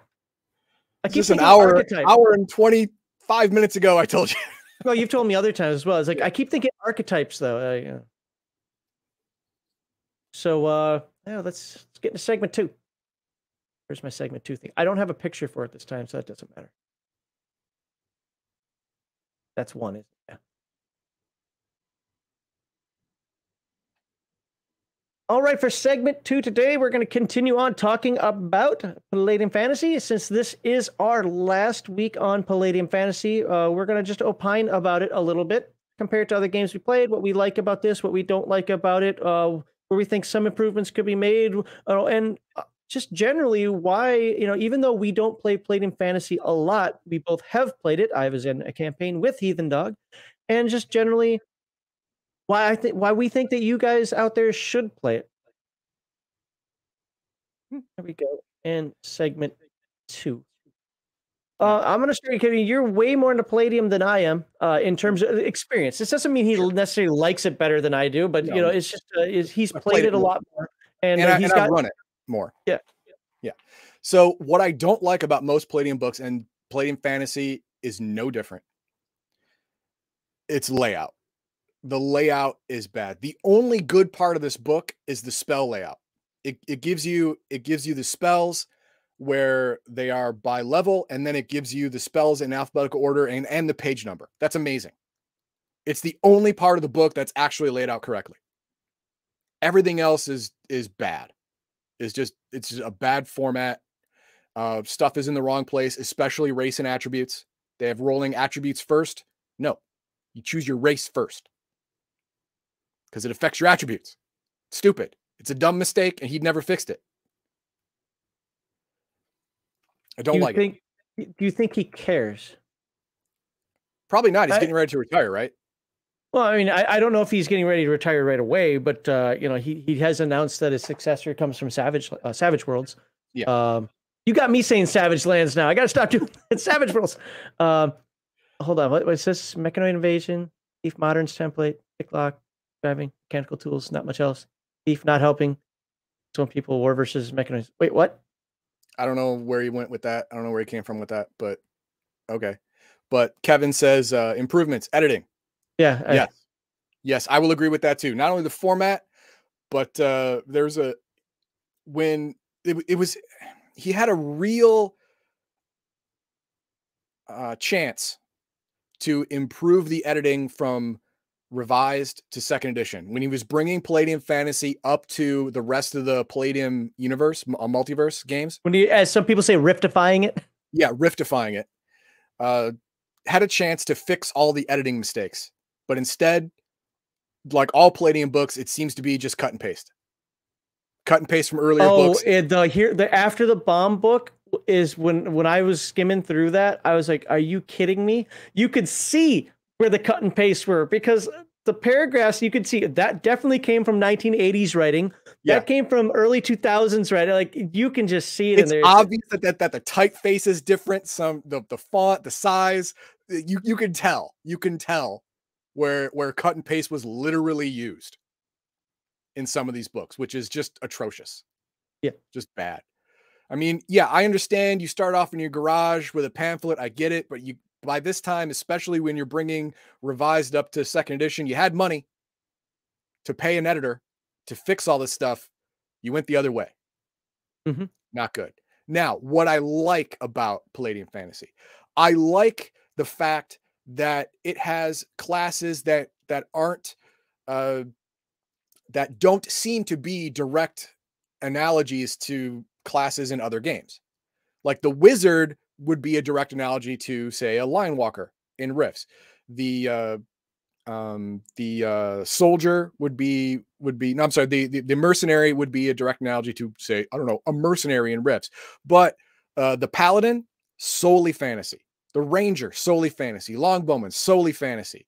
They have many OCCs in this book that are obviously for Palladium Fantasy and don't fit in the other systems as a cookie cutter drop and place type thing. And I like that. I kind of like that. If you're not going to go off rifting and do all that rifting nonsense going into other places in the multiverse, and you're just staying in Palladium Fantasy, it's a good deal. I'm glad that wasn't changed when it got riftified in second edition. I'm glad it wasn't changed. I'm happy that they kept these classes that are niche to Palladium Fantasy. Vagabond.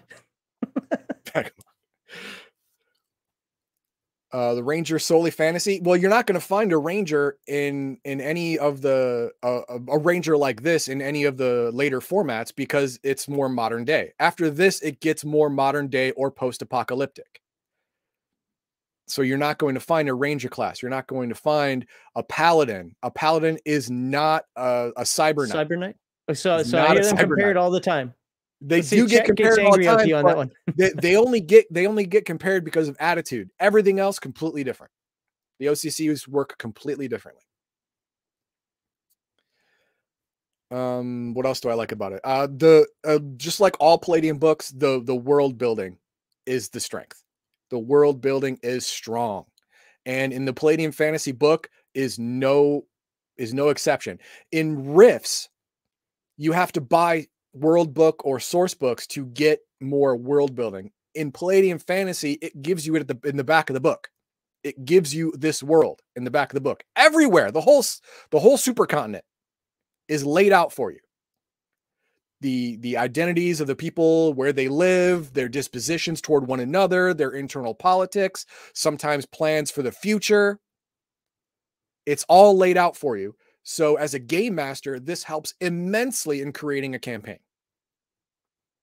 And it even gives a starter adventure.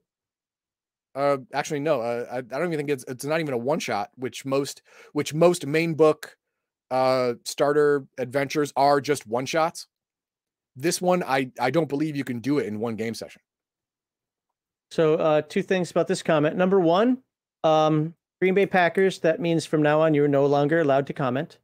Races in the back of the book are dumbass. This is one of the things that I've had people not give me crap about, but like strongly suggest, and it goes on two sides of the fence. Some people hate the idea of character creation before knowing the rules. Mm-hmm. Some people want the character creation in that typical flow format where it's like you make the character, the book flows kind of in the same process of how you play the game. You make the characters, then you get your skills, and then you figure out your spells, and then all of a sudden you're playing the game. You figure out combat after that. I see both sides of that coin. Like for mine, I haven't decided exactly how I'm going to do it, but I will tell you that I love the way Hyperborea, at least the second edition, Astonishing Swordsmen and Sorcerers of Hyperborea, is laid out, because you're like 2/3 the way through the book by the time you're done creating your character. But every step of the way has everything. Mm-hmm. Attributes. When you're done with attributes, you know everything about your attributes, or ability scores, it's called there. Character classes. Boom. When you're done with the character class that you have picked, you know everything about it from that point and moving on. But yeah, having races when you're selecting your character at the back of the book, that is a bit weird. But maybe he saw it as lore. I don't know. I unfortunately can't answer that for him. Which is strange. You don't want that at all, because it affects the very first thing you have to do, which is, of course, roll your stats. Yep. So you want to do that first. Now someone also put in there like, oh, I don't think there's an adventure in the back of the book. There is. I'm gonna go to it right now. Well, you're looking that up. All publishers should take a clue from OSE and Swords and Wizardry for layout and editing. Yes, OSE has the pronoun problem, but they're British. What do you want? And the publisher's a douchebag, but the developer of the game is all right. What? Talk to Aaron the Pedantic. Yeah, talk to Aaron the Pedantic about it. I'm not going to get into that here, but the person who makes the game, again, he's British, so I kind of have to give him a pass for dumb pronoun use. But in terms of layout and concise rules, yes, and I love Swords and Wizardry. At least the version that I have, I absolutely love it in terms of there's a little bit of fluff mixed in, but so little that it's not bothersome at all. Wait a minute, the adventure from 1E was cut? Yes, the adventure from 1E was cut for second. Son of a biscuit. Rift's Wilderness Scout, he says the Wilderness Scout is close to a Ranger. I was going to say that as well, but I don't know enough about the Wilderness Scout to... It is close. Okay, then yeah, that's another mistake. That is another mistake. He cut out the gods, he cut out the adventure. I know, right? The gods I understand, because you want to make money, you do a second book, but initial adventure, you have to have that in your main book. I think every game should have that. Even a Dungeons and Dragons clone type game should have an introductory adventure. Yep. If for no other purpose than to do it like what BECMI did, which is like, this is how you play a game. Get those new people in. That's one of the things that I'm dealing with my game, is that one of the reasons why I'm hemming and hawing so much with the game that I'm writing is the fact that I want it to be concise. This is rule. Let's use like the OSE format. This is rule. This is rule. This is rule. Reading stereo instructions, as somebody said. But I also want to target it towards people who haven't played games before. So that means you have to have explanation, and it's killing me because I'm not finding that balance for me personally. Like, that's too wordy. That's not wordy enough, but we'll get to that. And finally, it fits better in fantasy than they can survive in Rifts. Right. I guess that's a Ranger. And to be fair, a Ranger gets rifted into Rifts or Phase World or Scrapers or whatever futuristic environment. Yeah, you just give him vibro weapons, and he'll do all right. Sure, but you have to play the psychological nonsense that goes along with that. Going from a fantasy setting to a futuristic post-apocalyptic sci-fi setting. Can you imagine? The whole Yankee and King Arthur's court reversed. That's weird. He's gonna have some trouble with that. But yeah, you have to roll for that. Yeah. I have a rule about mechanical keyboards. If I can hear you type, I will spill something in it. Yeah, no. Keyboards should not make noise. I do have a mechanical keyboard. I have a Cherry Silent. My wife had a mechanical keyboard. I think it was a green or a blue. One of them that are supposed... No, those are loud ones. Brown or a red. That's supposed to be a little quieter. I made her get rid of it. No, I do not want to... This is not an office. I do not want to hear you type. And people who video game stream, this is one of the biggest complaints for video game. Now, some people love it. There is a group of people that love it. But most people will stop watching video game streams over audio issues, whether it's bad audio, echoing all over the place. And keyboard clicks are a known issue. Twitch has talked about it in their suggestions on times. Like, you don't actually want those picked up. Most people don't like it. And if they don't care, like I have misophonia, but it really doesn't apply to the keyboard clicking. It's just annoying over the course of time. Yeah. Yeah. Okay. So they cut the adventure out of the book. Every main book should have an adventure in it. At least a one shot, so you can actually play and have new players get used to the rules, get used to how the flow of the game works. And they had it in first edition, but apparently they lost it. I didn't even check, because why would you do that? Why would you take it out? That doesn't make any sense to me. Oh no, wait, it does make sense. You couldn't copy and paste it because it had no SDC and the other, there's some other minor changes, but mainly the SDC probably. So you couldn't copy and paste it, so you had to cut it. That's dumb. Stop it.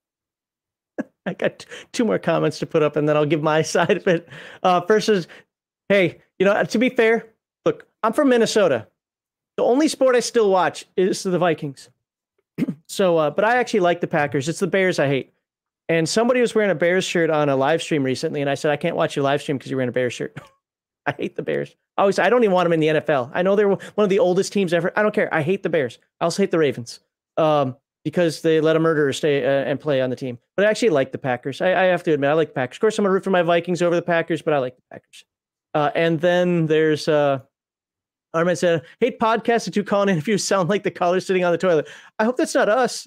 like I'm gonna be a bit more flexible with people that call in for 5 minutes than I am for like Heathen Dog knows stays for a half hour. Yeah, and Heathen Dog knows, because we've talked about it for years over some of this stuff. Like especially when the live stream is going on, I'd be like, look, you guys have to stop making this. You got to stop. Be professionals.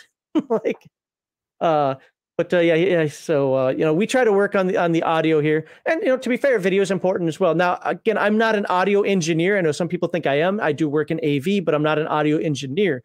But there are some things about audio I know. But my setup is only. I don't know if I can lift it up. Can I lift it? And nope. And you just broke it, because now I can't hear you. Anyway, I want to. Darth aiming would be entirely different. No. If this is an ongoing conversation in chat about a Ranger going into Rifts and how a rifle and a bow. No. You need to get a new weapon proficiency to use a rifle. So it's going to start at level 1. So he has to relearn how to shoot. So yeah, There is no seamless transition there.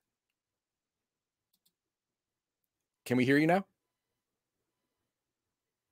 Max, can you speak? Can you even hear me? Can you hear me? No? he tried to show you something and completely broke his setup. I like that. That's funny.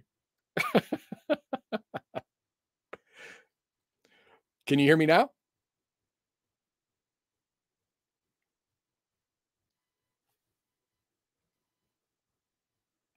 Can you? Oh, nope. He broke out. Okay. he probably went to go restart.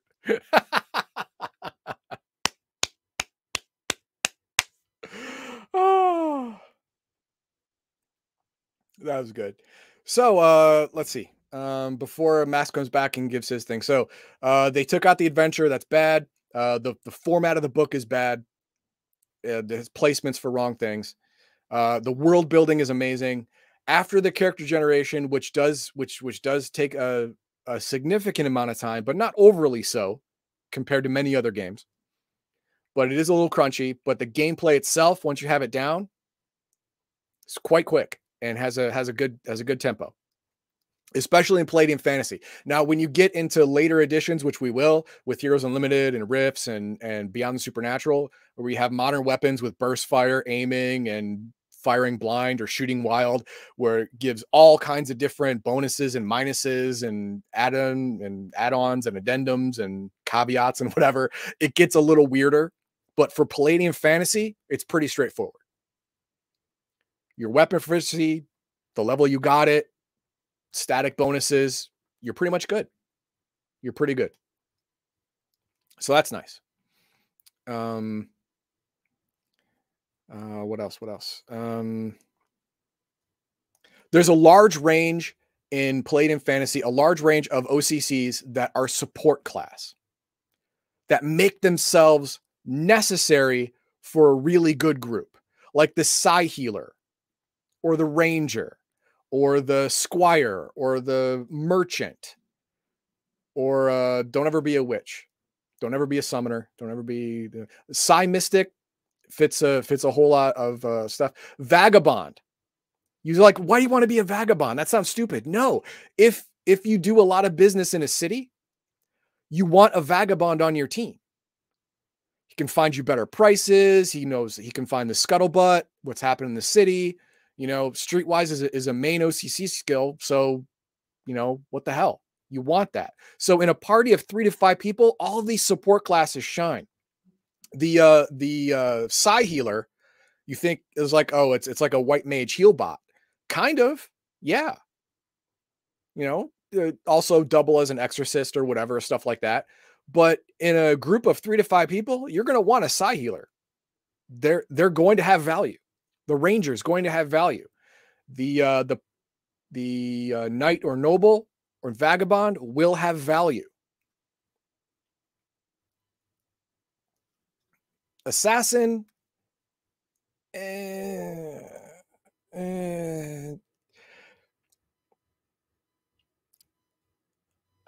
a good aligned group, I'm having trouble, you know, thinking an assassin could be an assassin. For a good or first half of selfish alignments, I would change assassin. I would rename it spy, and that would be good. But to be fair, in many games, in game systems, putting an assassin character class in gives people trouble. Really gives people trouble, because you're an assassin. You kill people for a living. You kill people for money. Good guys usually don't do that. So I get why a lot of people don't like putting assassin classes in. I get it. Nerdy Ogre says a Psi Healer is the golden key. You can go through any territory practically unmolested. Like I said, in a group, huge value. Huge value. Change assassin to 007. Secret agent. In Ninjas and Super Spies or Heroes Unlimited, they do have secret agent type stuff. And that's what assassin turned into, secret agent. And it works great because you no longer have to be a murderer.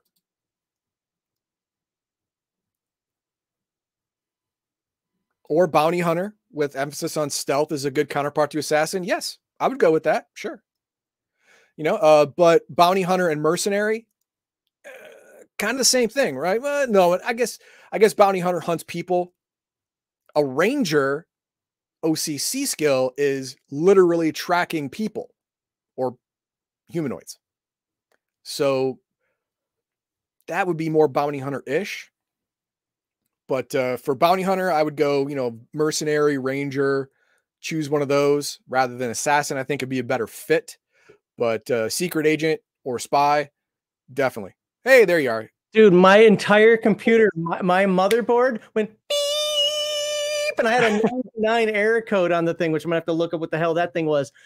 I don't know what the hell caused that. That was crazy. And all you did was lift up your sound setup. Yeah. Well, I didn't even lift it up that hard because I didn't want to pull the cable because I was checking to see if it was connected to something. So I was saying that I use a Go XLR Mini. So, and the main reasons for me using that are because I believe in noise gates. Everybody should have a noise gate. If you are a YouTuber podcaster out there and you don't use a noise gate, please go fuck off a bridge with Dan, to steal Heathen Dog's comment over there, because all your little slurping noises and all your little. So I think this should happen. And when you're going out there, a little lip smacking crap that you do because you're an old man, whatever. Stop it. Those should all be blocked, or your dog barking in the background, although depending how close it is, or your fans from your computer, or like somebody said on here, random echoing sounds like you're sitting on a toilet. Not for the call-ins, but for people who are YouTubers, get a noise gate. If you're not using a noise gate, I hope you have 0 viewers for the rest of your life. Even friends of mine, I don't watch because they don't use noise gates. It's not a compressor. It's not what are some of the other things? You don't have to EQ it. If you want to, you can, but you need a noise gate.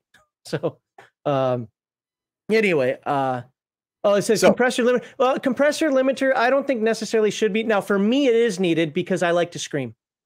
Yeah. That's where you need the compressor limiter for people. Now, I don't think Heathen Dog necessarily needs one because he doesn't shout into his microphone like I do.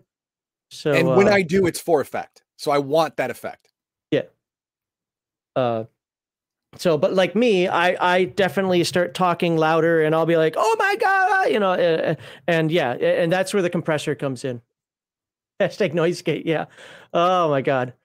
So I finished talking about what I like and don't like about Palladium Fantasy. You are really quiet to me. So you go ahead and tell us what you like and don't like about Palladium Fantasy.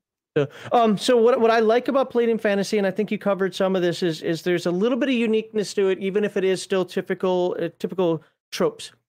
I mean, it still has your elves, your dwarves, your kobolds, your goblins. Now, as much as I rail against those things being player characters in Dungeons and Dragons, this is not Dungeons and Dragons. This is a different setting, a different lore. It's one of the reasons why I like Earthdawn, is because dwarves can be magic users in Earthdawn. Yet I will stand here and scream at the top of my voice. I do have a compressor though, about dwarf magic users in Dungeons and Dragons, how it doesn't belong. It's because it's a different world, it's a different setting, and I'm an IP purist. This would be like somebody saying, well, in BattleTech you should have aliens because you're in the galaxy. No, BattleTech is all about humans and our expansion throughout the galaxy. So you don't change like that. But see, Palladium has a great take. The lore, the setting lore, whether it's just a little bit given in the book or all the books that come after it, setting lore is amazing for Palladium. Let's see what else. I mean, I do like the OCCs. I actually like the system as a whole. I have a caveat to that, but I like the system as a whole. For the people like, you roll a D20 here and you roll percentile there, you can never figure it out. How can't you figure it out? It's very simple. Are you fighting someone or are you trying to do something? There you go. If you're fighting someone, roll a D20. If you're trying to do something, aka a skill, roll percentile dice. And if you look at the skills in Palladium, this is not true 100% across the board, but it's definitely true with a lot of them. I would dare say the vast majority of them. Most skills in Palladium aren't one action or one round events. They're things that take time, a minute, 2 minutes, 20 minutes, whatever, to do effectively. So there's a difference, again, between rolling in combat, your D20, something that you're doing, knocking out like that, and something that's going to take you 10 minutes to perform. So I do not understand at all, any way, shape, or form. It's like, the game's too complicated. It's just too many dice. I mean, and we did a reaction video on that. There we go. About what, a year and a half ago, where somebody's like, Palladium Fantasy is just too hard, or not Palladium Fantasy, it was Rifts, but Rifts is just too hard. That's why I can't wait for Savage Worlds Rifts, because that'll actually make the game playable for me. And it's like, what? Like, how can Palladium Fantasy be, or any of the Palladium system be hard? The books are annoying. I get that, but yeah, oh yeah, definitely. But they've been selling boxes and bags of dice since before I was born, right? And they all have the same thing: 1 or 2 D6s, a D4, a D8, a D12, a D20, and 2 D10s as percentile. That's all you need to play this game. That's it.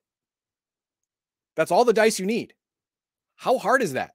Okay, again, people are correcting me in the dwarf. I'm not talking specifically about dwarves liking magic. I'm just talking about conceptually, you can play these. Okay, everybody digs. Like, as we found out, was it 2 weeks ago?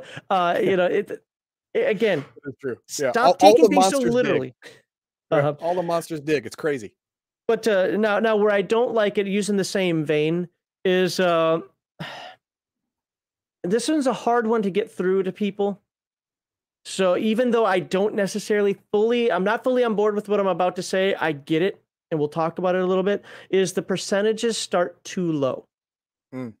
22% chance to detect poison. Okay, that's kind of a bad one, because I don't think you should have a high percent chance to detect a poison. But I mean, like a 50% chance for wilderness survival when you're supposed to be a ranger. I get it, your first level, but I some of your core abilities I think should be higher. Now here's the caveat to that.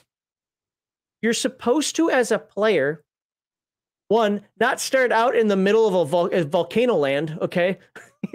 You're supposed to kind of start in an area where there might be at least a little civilization, number one. Number two, you're supposed to do things that bump those percentages up. Now, I had a couple people argue with me about that. Well, Palladium doesn't give you an option to do that. Talking about, you're a game master. If somebody's doing something intelligently, you know what I think? Oh, you're taking extra time. You don't need to get it done in 30 minutes. You're going to let it take 2 hours just to put extra effort in. Okay, 10% bonus to it, or whatever. You're the game master.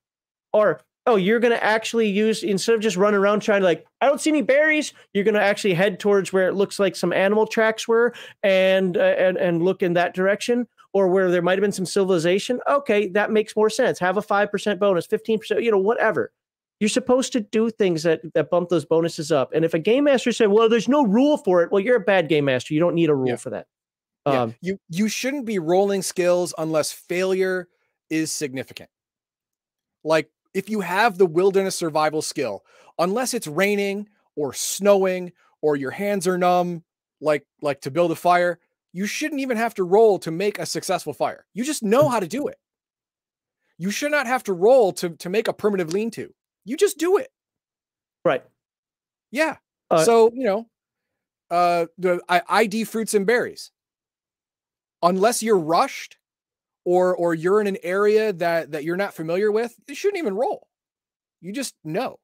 Or you're trying to find something specific, like I need this for an ingredient for something, or wow, there are lots of red berries out here. What are the 2 that are not poisonous versus the 30 that are poisonous? If there's a reason for it, but again, if there's no game meaning reason for it, don't roll. Yeah, don't roll. Just rules. I am the rules. There you go. It's just an auto win. I was thinking about this last week because somebody complained about you banning people all the time or timing them out. I was taken back to, because Rooks used to do that all the time, and I would get messages all over the place like, you need to tell them to stop doing it, or I'm gonna stop hanging out with you guys, blah, blah, blah. I didn't get that message this time. I just got that it might be a little excessive. Okay. But I used to chew Rooks out over that, like, stop doing that, because I keep getting messages saying that you're being a dick and nobody wants to be in the guild anymore. But his quote was always like, I am the law. Bam. Well, I do it for comedic effect. If someone's being a dill hole in chat, I won't even time them out. I'll just ban them. But I say it's a ban hammer, but I may have banned one person. But when I looked at the list, I only saw porn spammers in our list and Shadzar. Yeah, I did the Shadzar one. Yeah. So there you go. I mean, I time out Baldahar and a couple of people all the time just because I think it's fun. My wife all the time. Yeah, your wife, because it's hilarious. I don't do it maliciously. I don't do it. By the way, I'm not looking at any chat. other than what comes into StreamYard right now, I don't have Discord. I don't have anything up because I came back. So if there's anything weird going into the other chats, Odyssey or whatever, I don't know about it. Sorry. Now here's one of the things that might be a little bit controversial. I usually just every time I get that might be a little controversial is this is one of those game settings that I say you can't throw away the lore. I know that's going to make a lot of people angry. And again, this isn't a 100% hard and fast rule. But what it is these OCCs and how the game plays is very much tied to the lore of the lands. Mm-hmm. Now, could you do your own thing? Absolutely, without a doubt, especially if you're a good game master and you just know how to roll with that. I would personally, because I don't like following everything directly to a T, because then people start saying, well, actually, it gets all pedantic again.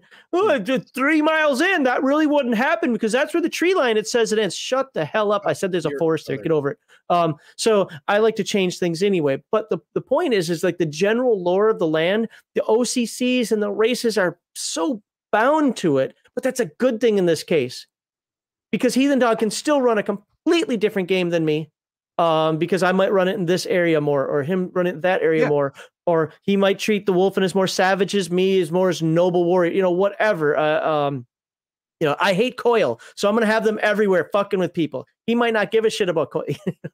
Coil just won't exist. There you go. Yeah, there you go. Or you'll never find them. Like you heard about them, but you never see one. Yeah, there. It's like, are they real, live, or Memorex? As far as negative things, the only real negative thing, and I think this is indicative of Palladium as a whole and Palladium Fantasy the least, but still there, and I'm going to be a little bit hypocritical on this one, is I don't like the combat in terms of basic expert martial arts. It gets too nuanced. Oh, this is a pull punch. Well, this is a karate punch. Well, this is a back fist punch. Well, this is an elbow strike. Well, I don't think, the old me loved that kind of stuff. The more modern me does not. A punch is a punch is a punch. Let's just move on with the game. I mean, power punch I get. Pull punch I get. Those are really too extreme and specific. But all these little nuanced things of like karate style punch and hip strike. And it's like, that doesn't need to be there. You know what? I understand where you're coming from. I do. But I think that it's necessary for a little bit of realism because as you know, it's just hitting hard isn't all of it. If you have the right technique and an experience in how to punch, you will hit harder without being strong. I would just say add that to instead of saying now you have karate style punch for a 2d6 or whatever happens to be. It adds flavor, and the karate punch does more damage than a regular punch. Now you would only use karate punch. So you would just but see, that's the lame part of it. If you want to describe it, but that's not how, at least it doesn't seem like that's how it's intended. It's not supposed to be intended that every single punch is now karate style. It's like you just can do it. Now, if that is the way it's intended, fine. But I think just a couple of them in there, again, it's not a bad thing. It's like, oh, this game sucks. It's just, I just think that it's unnecessary. Also, when it comes to pluses to hit, pluses to parry, pluses to dodge, I think I understand where the meaning for this. And this is where I'm really going to say I'm kind of hypocritical because we were talking on Friday a little bit, like a system that might be better instead of just gaining hit points every level, do the more Arneson thing, which was like, well, instead of gaining hit points, why don't you just gain better ability to hit and avoid being hitting? And I think Kevin did that. It's just, you've got dodge, you've got roll with punch impact, you've got parry. They all kind of level up a little differently. I just don't think you need all of that in there. I got a +5, I got a +2, I got a +6. I've got, it's like, either a little bit more linear progression or have basic expert and martial arts. Just have it by the time you get to level 15. This one's 5-5-5 across the board. This one's 4-4-4 across the board. This one's 3-3-3 across the board, and just get it once every third, fourth, fifth level as appropriate, or something. I'm not saying it has to be 5-4-3. I'm just saying something like that. In fact, it should probably be more basic versus martial arts should be a big difference. But yes, definitely. Yeah, but, basic hand-to-hand combat would be like strip mall training, whereas hand-to-hand martial arts would be you actually studied at a compound for at least 5 years. just some of that progression, even with weapon proficiencies, just feels weird. Maybe it's only because of how it's written up. I don't know. It's always felt kind of weird to me. Okay, I got a mace. I get a +1 hit with this at levels 1, 5, 8, 15. Like, okay. I mean, it makes sense. Don't get me wrong. The rules make sense. It just becomes weird. It seems awkward to you. I get it. Yeah, like with my sword, I get it at 2, 4, 6, 8, 10. But with my mace, I get it at 3, 6, 7, 8, 9, 15. It's like just make that stuff all linear. Again, it's a game first, and this is like goes back to the bow thing we were talking about. It's a game first. Now, again, I'm not saying that I think all the rules in the game should be changed. In fact, I think only the editing of the book needs to change. Need to change. But I'd like to see just a little bit more, not simplicity, consistency. But again, but to be fair, it's not necessary. It's just like I said, I was trying to find a negative. Some of the spells. So we talked about that when we were doing the spells. Some of the spells like adhesion, carpet of adhesion, are a little broken. Yeah, a little broken. To be fair, there are a lot of games that have that 1 or 2 abilities or 1 or 2 spells that are just broken in gameplay. Well, and what I like about the spells, it was a turnoff at first, but what I like about them is the spells in Palladium remind me of the spells in Earthdawn. And yes, Palladium came first, but just using that analogy, in that they're not the typical magic missile, lightning bolt, fireball, grease. Sure, they do the same things. You can look at Earthdawn. All 4 of the casting classes start at the beginning with, I've got Earth Darts, I've got Mind Dagger, I've got Ephemeral Bolt, and I forget what wizards get. Oh no, it's another magic. It's Spirit Grip. It's all the same basic thing. I get it. It's all the the D4+1 magic missile type stuff. But they're different and nuanced. But then you have like razor orb for the wizard, and you get some really weird illusionist type things. And the elementalist is all of a sudden walking into fire pits and healing himself. You're like, what's going on here? So things. Chilling circle for the Nethermancer spins in a circle, and now he keeps evil things at bay. They're more interesting, and I think the Palladium system has more interesting spells than Dungeons and Dragons, but it could just be because we've played Dungeons and Dragons so often and so long and for so many years that we're just used to what they are. So I don't really have too much else. I enjoy Palladium. I would like to play more Palladium Fantasy, but I'd want to do it with a game master that I trust. I got to say, I don't think that game mastering Palladium is something that just anybody can pick up on a whim and do. I think you have to be a good game master for it. Again, sounds elitist. I wouldn't run Palladium Fantasy, and I have experience with the Palladium system.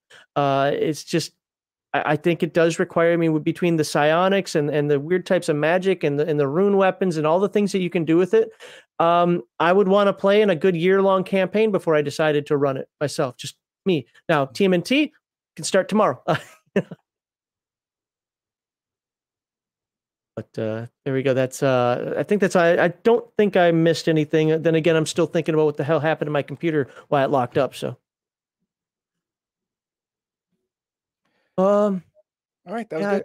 Yeah, I really don't have anything else. I don't think we need to drag this segment on unless anybody in chat has any final things or anything I missed while I was away. Oh, go ahead. We both clicked it. Yeah. Yes. I can see this. It's especially in later iterations. First edition Palladium Fantasy, no, it's much easier. Second edition Palladium Fantasy, it gets a little more complicated, and then after that, then yes, a good amount of play experience is necessary to run a Palladium campaign.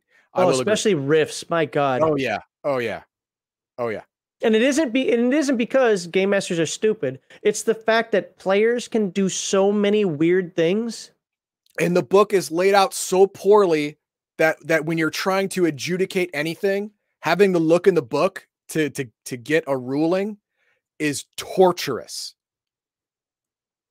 And in sci-fi, and to be fair, riffs might be more post-apocalyptic, but people treat it like sci-fi.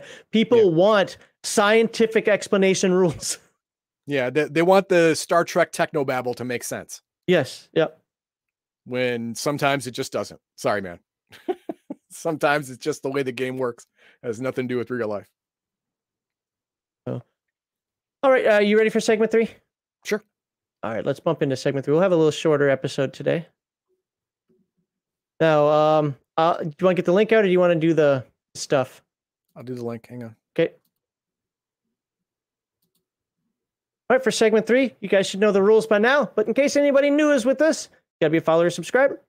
Hit the one topic or anecdote. I've kind of lengthened the amount of time that I've been letting people sit on here the last couple of weeks. We're going to shorten that back up again. It's not going to be crazy like radio talk show where we cut you off mid-sentence, but one topic or anecdote that we talked about today. So pretty much anything Palladium Fantasy, either Heathen Dog's character or Palladium Fantasy in general, we'll go with that. And then, of course, watch the language. Don't go there. If I get us kicked off, that's one thing. If you get me kicked off,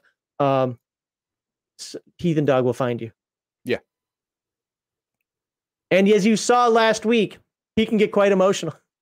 that video, you know how well that video did? That's one of our best videos the last couple of months. Really? All because I almost destroyed my camera? Yeah, I don't know if it's because the clickbaity title. I mean, it really wasn't clickbait. I wasn't lying, but the clickbaity title, or people love Dragonlance, or if we were actually on top of something for once, or what. But that comments were normal, but the view and the watch time were pretty high. So, and if anybody out there was sharing it, thank you. Appreciate that. Somebody, I don't know about the Dragonlance one, but I know a few videos in the past, people are like, yeah, I shared your video on 2 Facebook pages. You people are awesome that do that. So. Yes. All right. That darn cat. All right, we got Sandy Duncan. I mean, that darn cat. That darn torso. I got some jump facts. You ready for this? Uh-oh. Oh! Oh, my God. We got a Giantlands player. You just got plus 5% to all your attributes in Giantlands. Great. That predates the existence of that game system by a decade or two. So what you got for us today? There are a lot of games that are Palladium-like that come out in the same basic era. I have a bunch of them. Swordbearer. So I've got a lot of weird old games, and they all suffer from the same problem. And that is the editing. When the game was published, they didn't have a good editor go through and say, this has too many words in it, so it's bloated and oversized, and you're rambling on. This isn't explained well enough, and the structure of the game is presented in the book. It makes you jump back and forth too much. So real quickly before you go on, there are 2 things. Number 1, quick cop-out answer. Editors are expensive. They really are. A good editor is expensive, and it's time-consuming.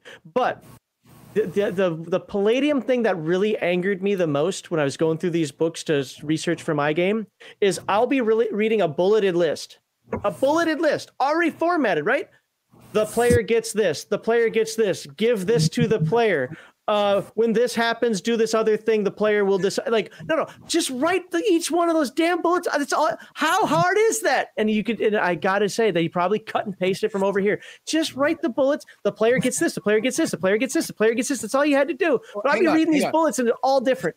No, I think he's actually caught on to something. Around the same time that Mechanoids and Palladium Fantasy came out, everyone was trying to start up from their garage or whatever. They didn't have the money for an editor.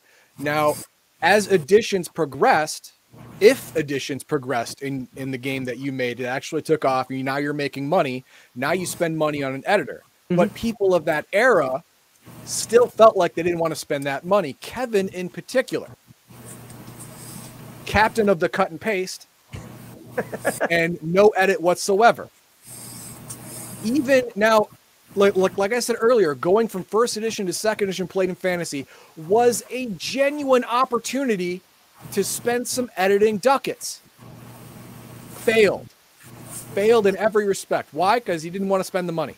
He didn't even have to spend a ton of money at the beginning. He could have just restructured the books to make character creation more understandable and more streamlined. Well, there's no excuse for 2nd edition. No, there's no excuse for 2nd edition. Everything that came out of his mind was perfect, and so it's obviously the perfect version because I wrote it.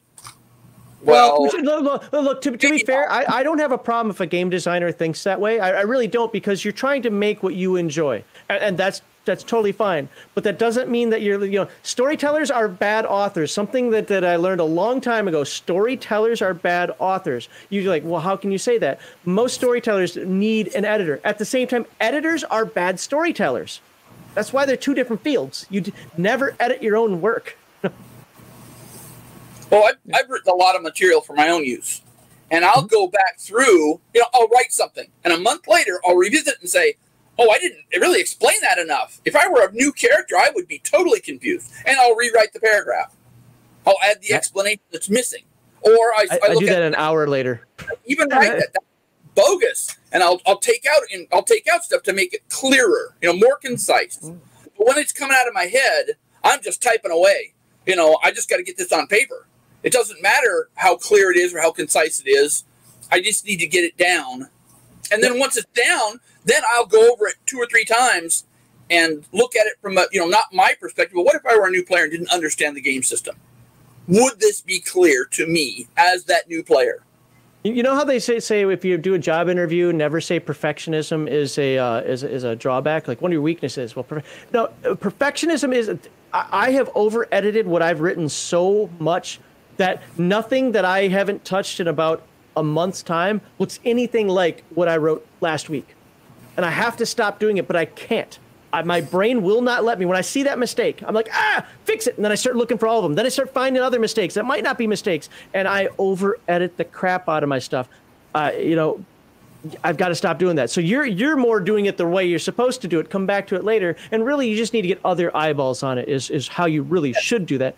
If you can get past that first phase, you could sell your product. Say, this is unedited. This is what I'm going to do, as a matter of fact. This is unedited. It's been proofread, whatever. But with enough sales, I will have a revised edition of this game, 1 with your input, and 2 with a editor. It will be fully compatible because it'd be the same game, but you'll get a more professional product because I priced editors and no. No, I get it. And my whole theory about a game, tabletop role-playing game is this. The first edition is the author's vision. The second edition is the player feedback. Mm-hmm. The third edition and on is a money grab. You're changing to make people buy another book again. That's it. You're republishing the Castles book in second edition that was everything is exactly the same as in the first edition book. You just put second edition on the top, and everybody runs off by things going to be different, and it's not. And the people that know different, that know that there was a first edition, realize they've just been screwed. And then the third edition comes out, and the text is all exactly the same, only the little tiny bits of game mechanics are changed. We added one more option that you didn't have before. Yes. We added this one paragraph, this one line that makes it, oh yeah, thanks. I really wanted to buy that equipment book for the 15th time. Wizards of the Coast. All right. We're going to let you go here. We got somebody else following up, but thank you very much for popping in. I always appreciate your commentary. I'm sorry, what was that? Work is calling me. I have to go pick up a dead body. Oh. Okay, well, Gross. Good luck with that. And I hope that's really your work and not what's going to happen. Okay, good. So I won't wear the masks for that, though. Okay. Have a good day. Bye-bye. You're gonna see him grab a roll of carpet. He's working for the mob. Hey, but before we get to next person in here, let me hit a couple of these comments. So, Legion MythCon ever. People have actually been talking to me about that more and more. It's sometime in the future.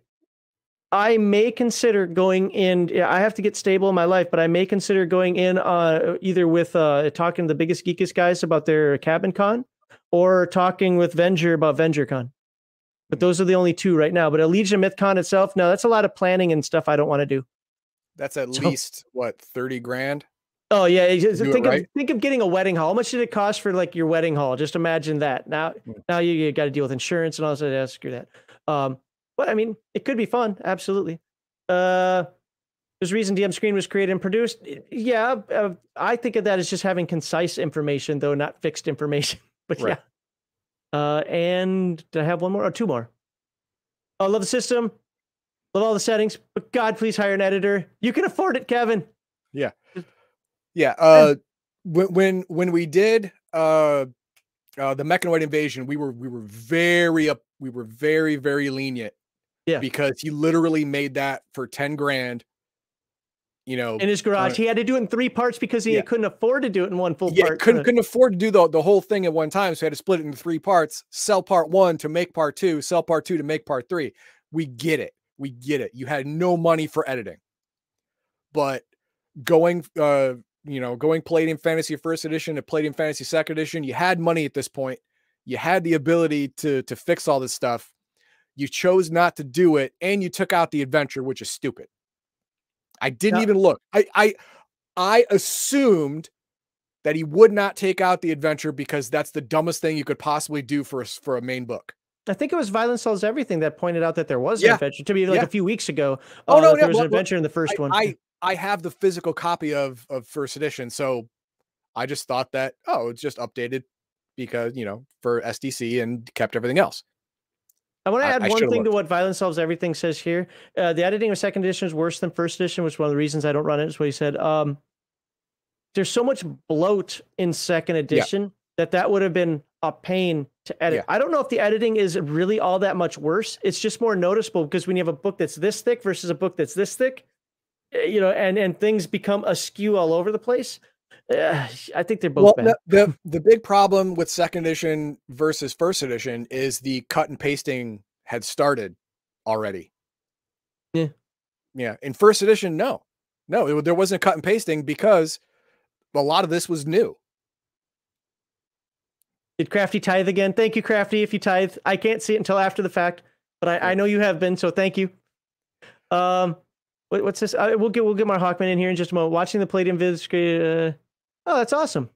Thank you. I mean, we're doing more of a read through like with Palladium Fantasy than some people wanted. I did get some feedback on that people wanted more of our opinions and less just reading it straight through. But I think some of that was we were showing that how because we started with Mechanoids and neither of us had done anything with the original Mechanoids. Original Mechanoids, no. Rifts, the Rifts version, yeah, I played with that, but original Mechanoids, no. Palladium Fantasy, while we had experience with, it's a long time ago. Now, moving into Heroes Unlimited, we're not going to change. We're still going to go through attributes in case somebody doesn't watch any of the other ones. We're still going to go through it. Our first, matter of fact, here, let me put the little banner up. Where is it? Oh, it's brand. That's right. I mean, our first episode is going to be Introduction, Education, and Skills. And then after that, we'll go into, what do you call them, categories? We'll go into the categories each one at a time. But no, I do appreciate that you liked watching this. I've received mostly good feedback, but a couple people said, "Hey, maybe less Reedy and more, more discussion between the two of you." Okay. All right, let's bring in Mark Hawkman. Yep, bring in Mark Hawkman. All right, Mark Hawkman. Hey, you didn't get your punch. You have to start a new card now. Whatever. Well, honestly, wow, I got whatever on my own stream. Bye. Oh, come on. All right. You can mute people, but I can't kick them out. Oh, I see how it is. I was planning on it last week, but I was feeling really tired. So. Oh, no problem. Anyway, one thing that I was thinking of when you guys were discussing this whole thing is that, I mean, you've probably seen this personally, and I kind of like it, but well, a good analogy that you guys are both familiar with is the way they update military regulation books, which is probably what I think you guys were alluding to earlier, is that, it's like you take the old version, decide certain things need changed, you change those things, and then you publish a new version that's not meant to be incompatible with the old one. Okay, so let me stop you there for just a moment. Number one, that is actually what I do with my job. Or part of what I do with my job. Number two, I have, and I can't grab it right now, but I think you may have seen it. I have an Army manual on how to read compasses and how to navigate. It has a cartoon cat throughout the book. Well, it's made for the lowest common denominator. If you want to learn how to shoot an azimuth, what decade was the cartoon the cat's going to help you. All right. What decade did they draw the cartoon cat? I got that in the I went to combat training. That one's when I went in 98. Yeah, but what was the publication date on it? I don't remember where I put it. I don't know if it's it's out there, if it's up here. I mean, I'll try to grab it for next stream if people care. Oh, anyway, maybe something for Friday. Anyway, what I was going with this though is that I've seen a lot of companies that actually did that with books. Is that like okay, this is the updated thing. This is the and stuff. One counterexample, however, that frustrated the heck out of a lot of people was the Pirates of the Cursed Seas rulebooks.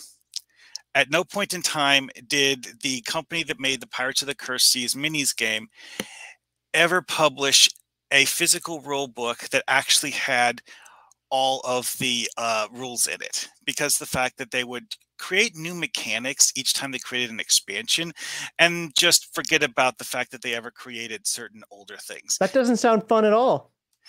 Well, like I said, it frustrated people who played the game because you had to have multiple copies of the books, because each copy had different stuff in it. Which is like kind of like the opposite of like what I was getting at. The other thing though is that they didn't just add things to the book; they took things out, completely changed it. Yeah. Well, I wouldn't say completely changed it.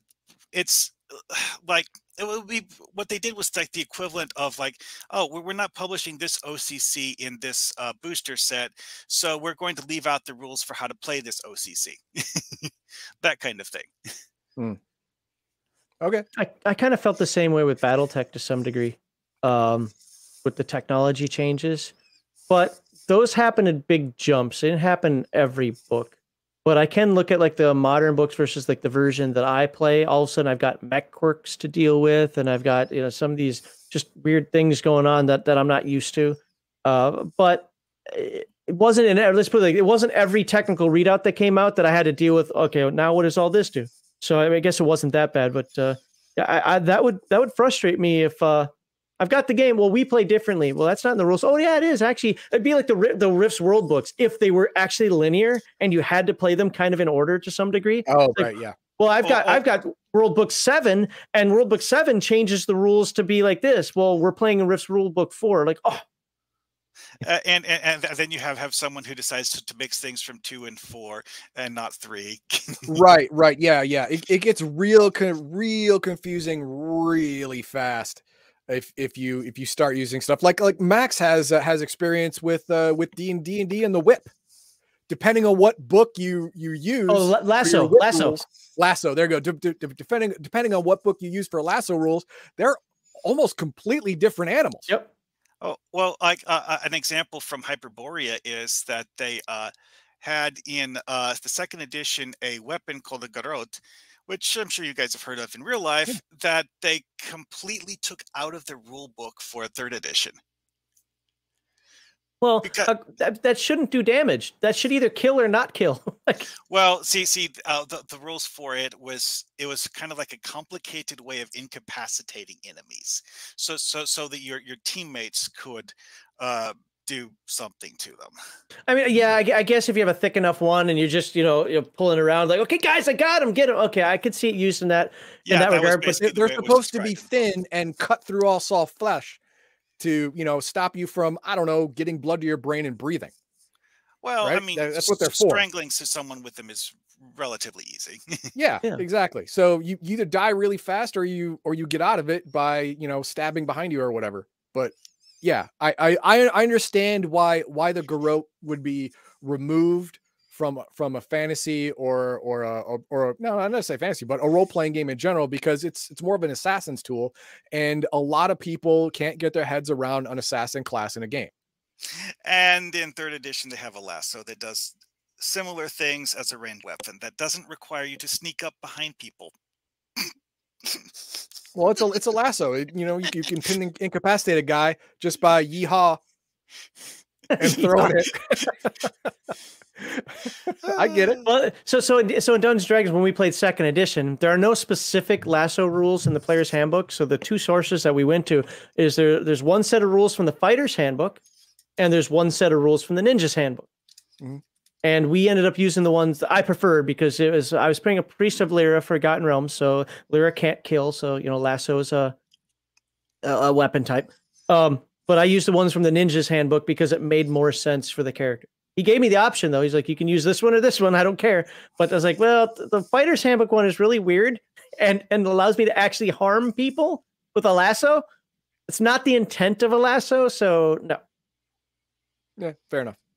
All right, Mark Hockman, we got somebody in behind you here, Alrighty, so cool. we're going to let you go, but thank you for popping again, starting a new card. All right. See you later. You have a great day. Later. Seems bored with me. Like every time I'm talking, he's like, whatevs, man. Whatevs. Oh, I got 2 comments here that I got to start, or 1. After Rifts came out, Kevin got hard on for all things be Rifts-like as possible, hence the increased blow we see in second. Yeah. Yeah, the whole Rift-defying thing, it's not really a Rift-defying thing. It's just making all of the games compatible with each other at a basic level. That's what he wanted to do. He wanted to create a multitude of systems that were plug and play with each other, so you can travel from one system to another, to another, to another, and have everything just work. So that's what he did. I get it. Let's bring in Weird Guy. How you doing today, Weird Guy? I'm all right. So I'm here to actually do something. I want to interview you two about what you think about the Palladium Fantasy System now that you've gone through the whole damn thing. Did you miss that part where we talked about it? We did that in section 2. Oh, okay. no, yeah, we did that in segment 2. But yeah, give us 2 questions. Okay, 2 questions for you. First of all, do either of you have experience with first edition versus second edition, or did you just play one?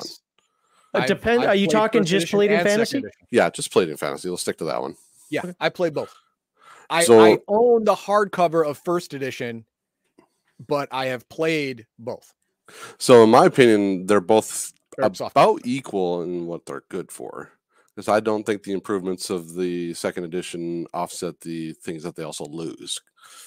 That's my own take on it, but I was curious what you guys thought of it. I don't know. What did we play on Andrews? We played second edition. Was it okay? So I've only played second edition then. So you can't compare. Okay. Yeah, I've played first and second, and I will say that first edition, me remembering from dozens of years ago, first edition was easier. Yep, that's it what was I'd easier say. to learn. It was easier to use, and armor was with the lack of personal SDC, armor was much more significant. And I think it played faster, but I understand why second edition had to happen with the idea of making all the games compatible with each other. I get it, but gun to my head, if I had to choose first or second edition, the one I wanted to play, as long as I wasn't doing any weird dimension hopping, it'd be first edition. Yeah, I probably agree with you on that. Yeah. So, all right, what's your second? Oh god, I got to narrow it down to just one now. Honestly, would you recommend this as a game for somebody who's brand new to the hobby? You've got a video on this already, even though I know it's technically riffs. I'd say your video still applies. Because this Palladium system was my first RPG, and I had to learn it the hard way. And now having gone through this stuff with you guys, and I was like, yeah, I did some of this shit wrong. In the most technical sense, Palladium is not my first, but for a real sense, like what I actually stuck with, Palladium was my first as well. But not Palladium Fantasy. It was Palladium Robotech. Yep, same here. Yeah. I would actually say no. Don't give it to a new player. Yeah. For a new player, new to tabletop RPGs in general, I would not use Palladium. Yeah, there's too many gray areas. As a first game, no, I definitely would not. And just to plug our show a little bit, Heathen Dog has a video on that where he talks about how Rifts is your best second game. Yes. Play. Yes, it's your best second game, not first. Second. Your first game should be something simple. Get your feet wet, get your head around role playing and die rolling, get your head around how characters are generated, how they should happen. Once you're comfortable with all that, Rifts is your all to go to grab bag of awesomeness. It's got everything you want.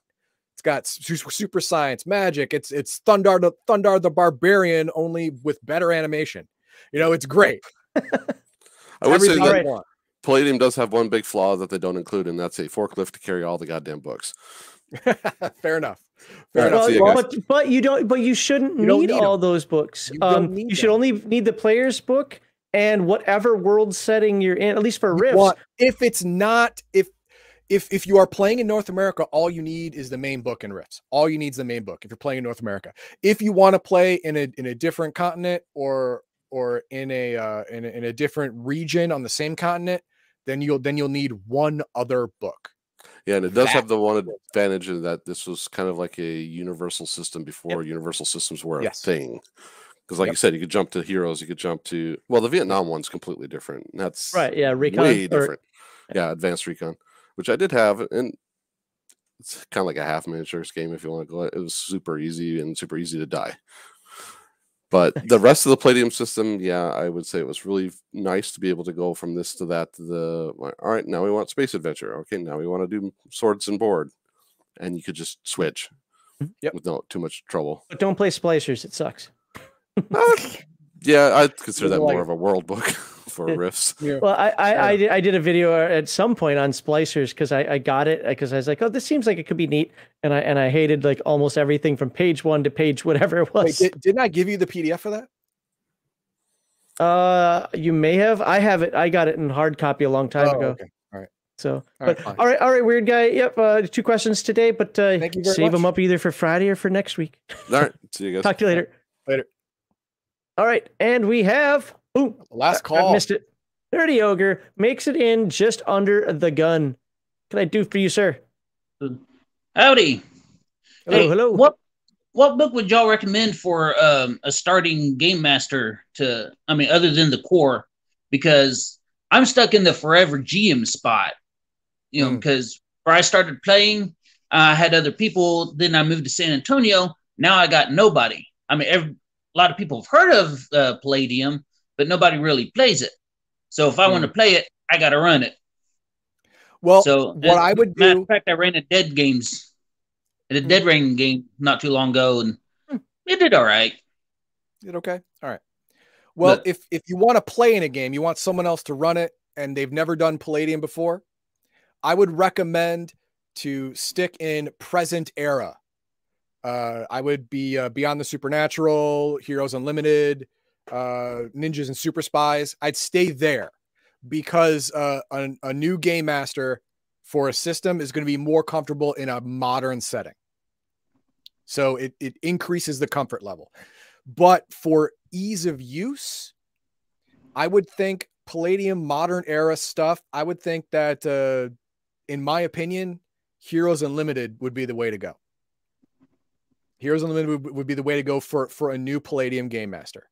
It's got the modern setting, and all of your education and skills is based off of random rolls. There's not a whole lot of thought behind it. Making characters is easier than using OCCs, and so you can get to playing faster, and it's easier to wrap your head around.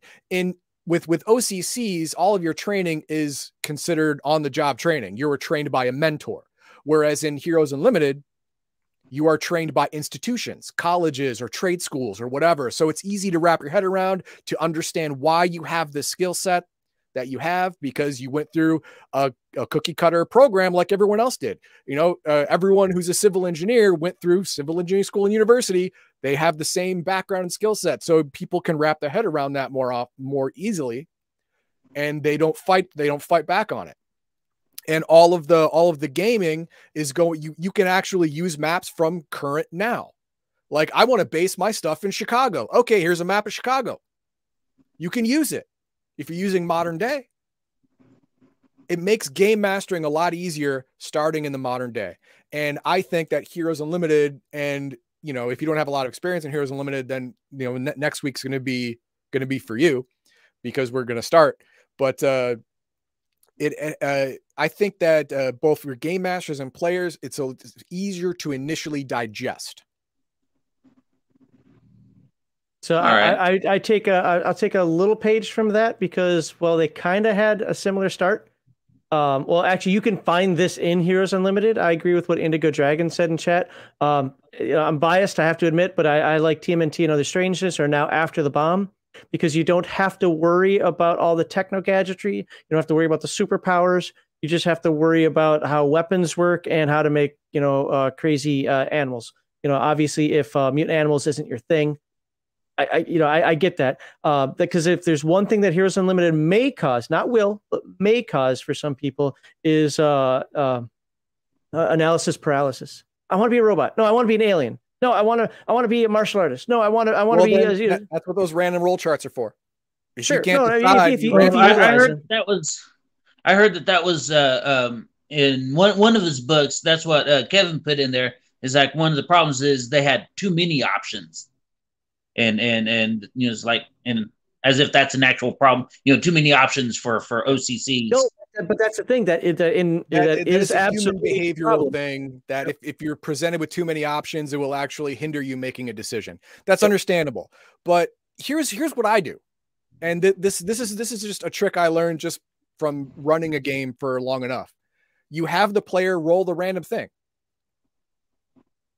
and you look at their reaction. If they're happy with that, that's what they should have picked. If they're not happy, you have them roll again. You trick them into making a decision by only having one choice at a time. Okay. Yeah. Then again, you're talking to the person who angers everybody on the internet, and I have to respond to the damn post. If you're not upsetting people on the internet, then are you doing the internet right? It's not hard. Yeah. It's not hard. Yeah, Indigo Dragon says After the Bomb is pretty slimmed down in comparison to the rest of Palladium games. As far as options go, you're just a mutant animal dealing with the crap the apocalypse gives you. Yeah. Right. Again, I'm a little jaded against it only because I don't like the chimeras or the mutant humans, but that's easy. I mean, that's not even a big part of the book.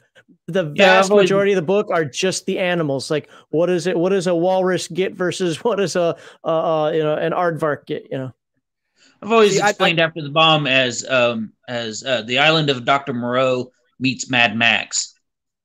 Well, it depends on where you are in the world, but I mean, generally fair. Yeah. Yeah. And I have a 10-minute introduction on that. So if you want to find out in 10 minutes what After the Bomb's about, I've got a video on that. Look at our YouTube page. But yeah, all right, so then. that is my recommendation. Heroes Unlimited, for the reasons I said. If you don't want to do superheroes, that's fine. Someone put into chat Boot Hill. It's an old game. Yeah, it's an old game, but if you want to, I've heard of it. Yeah, I've never played it either, but what? Beyond the Supernatural is that's one I was working on. What I was planning on doing next. Yeah, that is another way to go if you don't want to go the superhero route. That would be my next choice. Is I know one of the players played Call of Cthulhu once and really liked it, so I was going to run Beyond Supernatural since Yeah, fair. I mean, Call of Cthulhu is inherently darker, but Beyond the Supernatural is a Palladium substitute. No, not really. It says turtles. So unless there's something else, like because Indigo Dragon, you said that there weren't, and I just wanted to make sure because that would have surprised the hell out of me. He says After the Bomb is there. Oh, in the art. I'm sorry, I didn't read that right. It says in the art of Mutant Turtles. Okay, fair. I missed. I didn't read the word art. Yeah. Weird guy says his recommendation for first Palladium game is Palladium Fantasy First Edition. Now, normally I'd say yeah, sure, but I don't have that. Yeah, there you go. But the number one, but also second edition exists to make it in line with the other kinds of Palladium games that are out there now.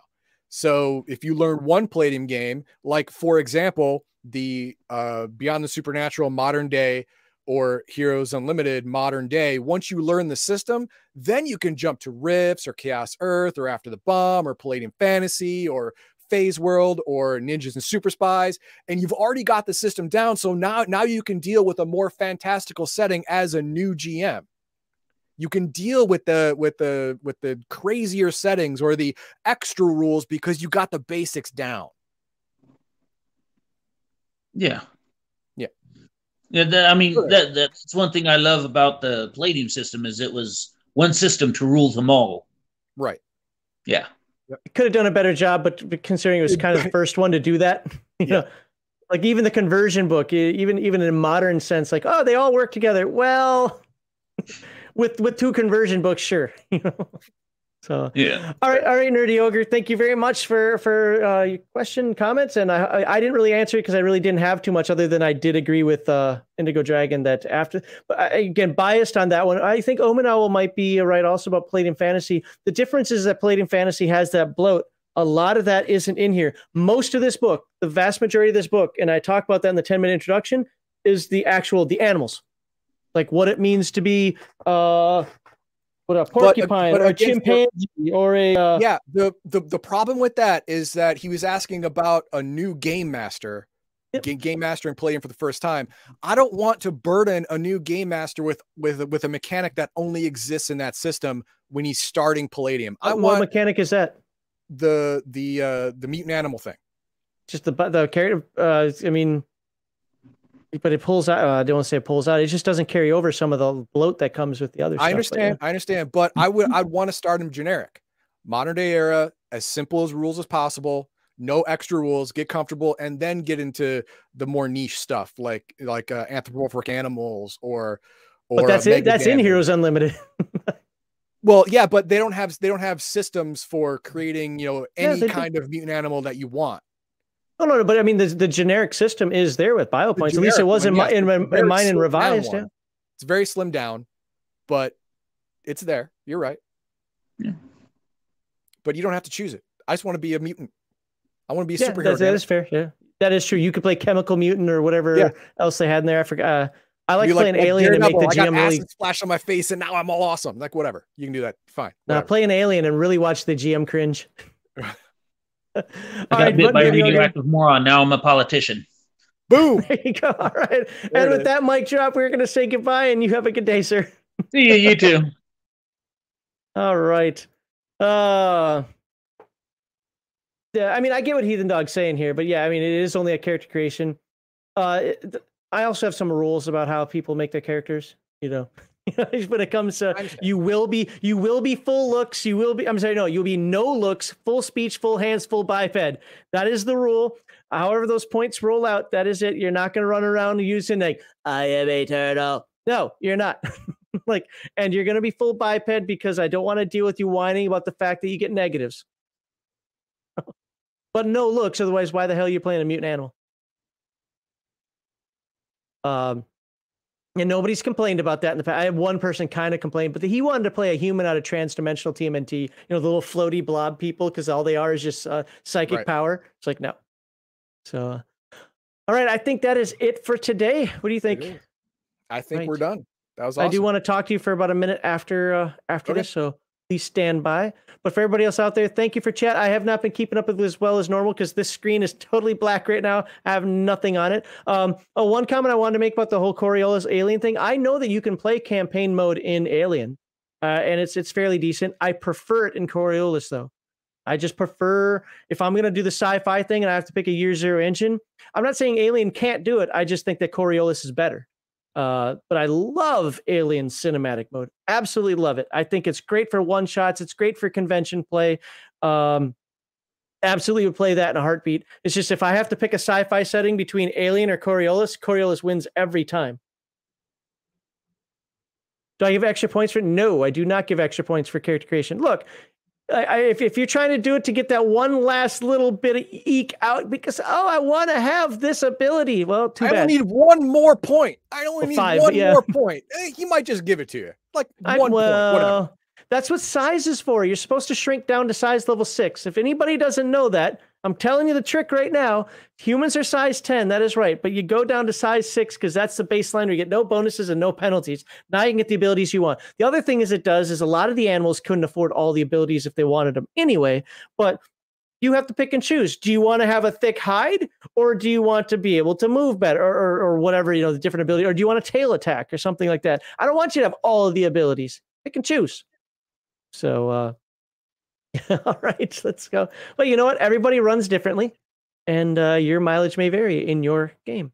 So, all right. I want to thank again our monetary backers, our subscribers, cheers, super chats, our Baldahars who jump in with he did actually clip your I want to be pretty thing. I don't know which one of the 3 times you said it, but he did clip it.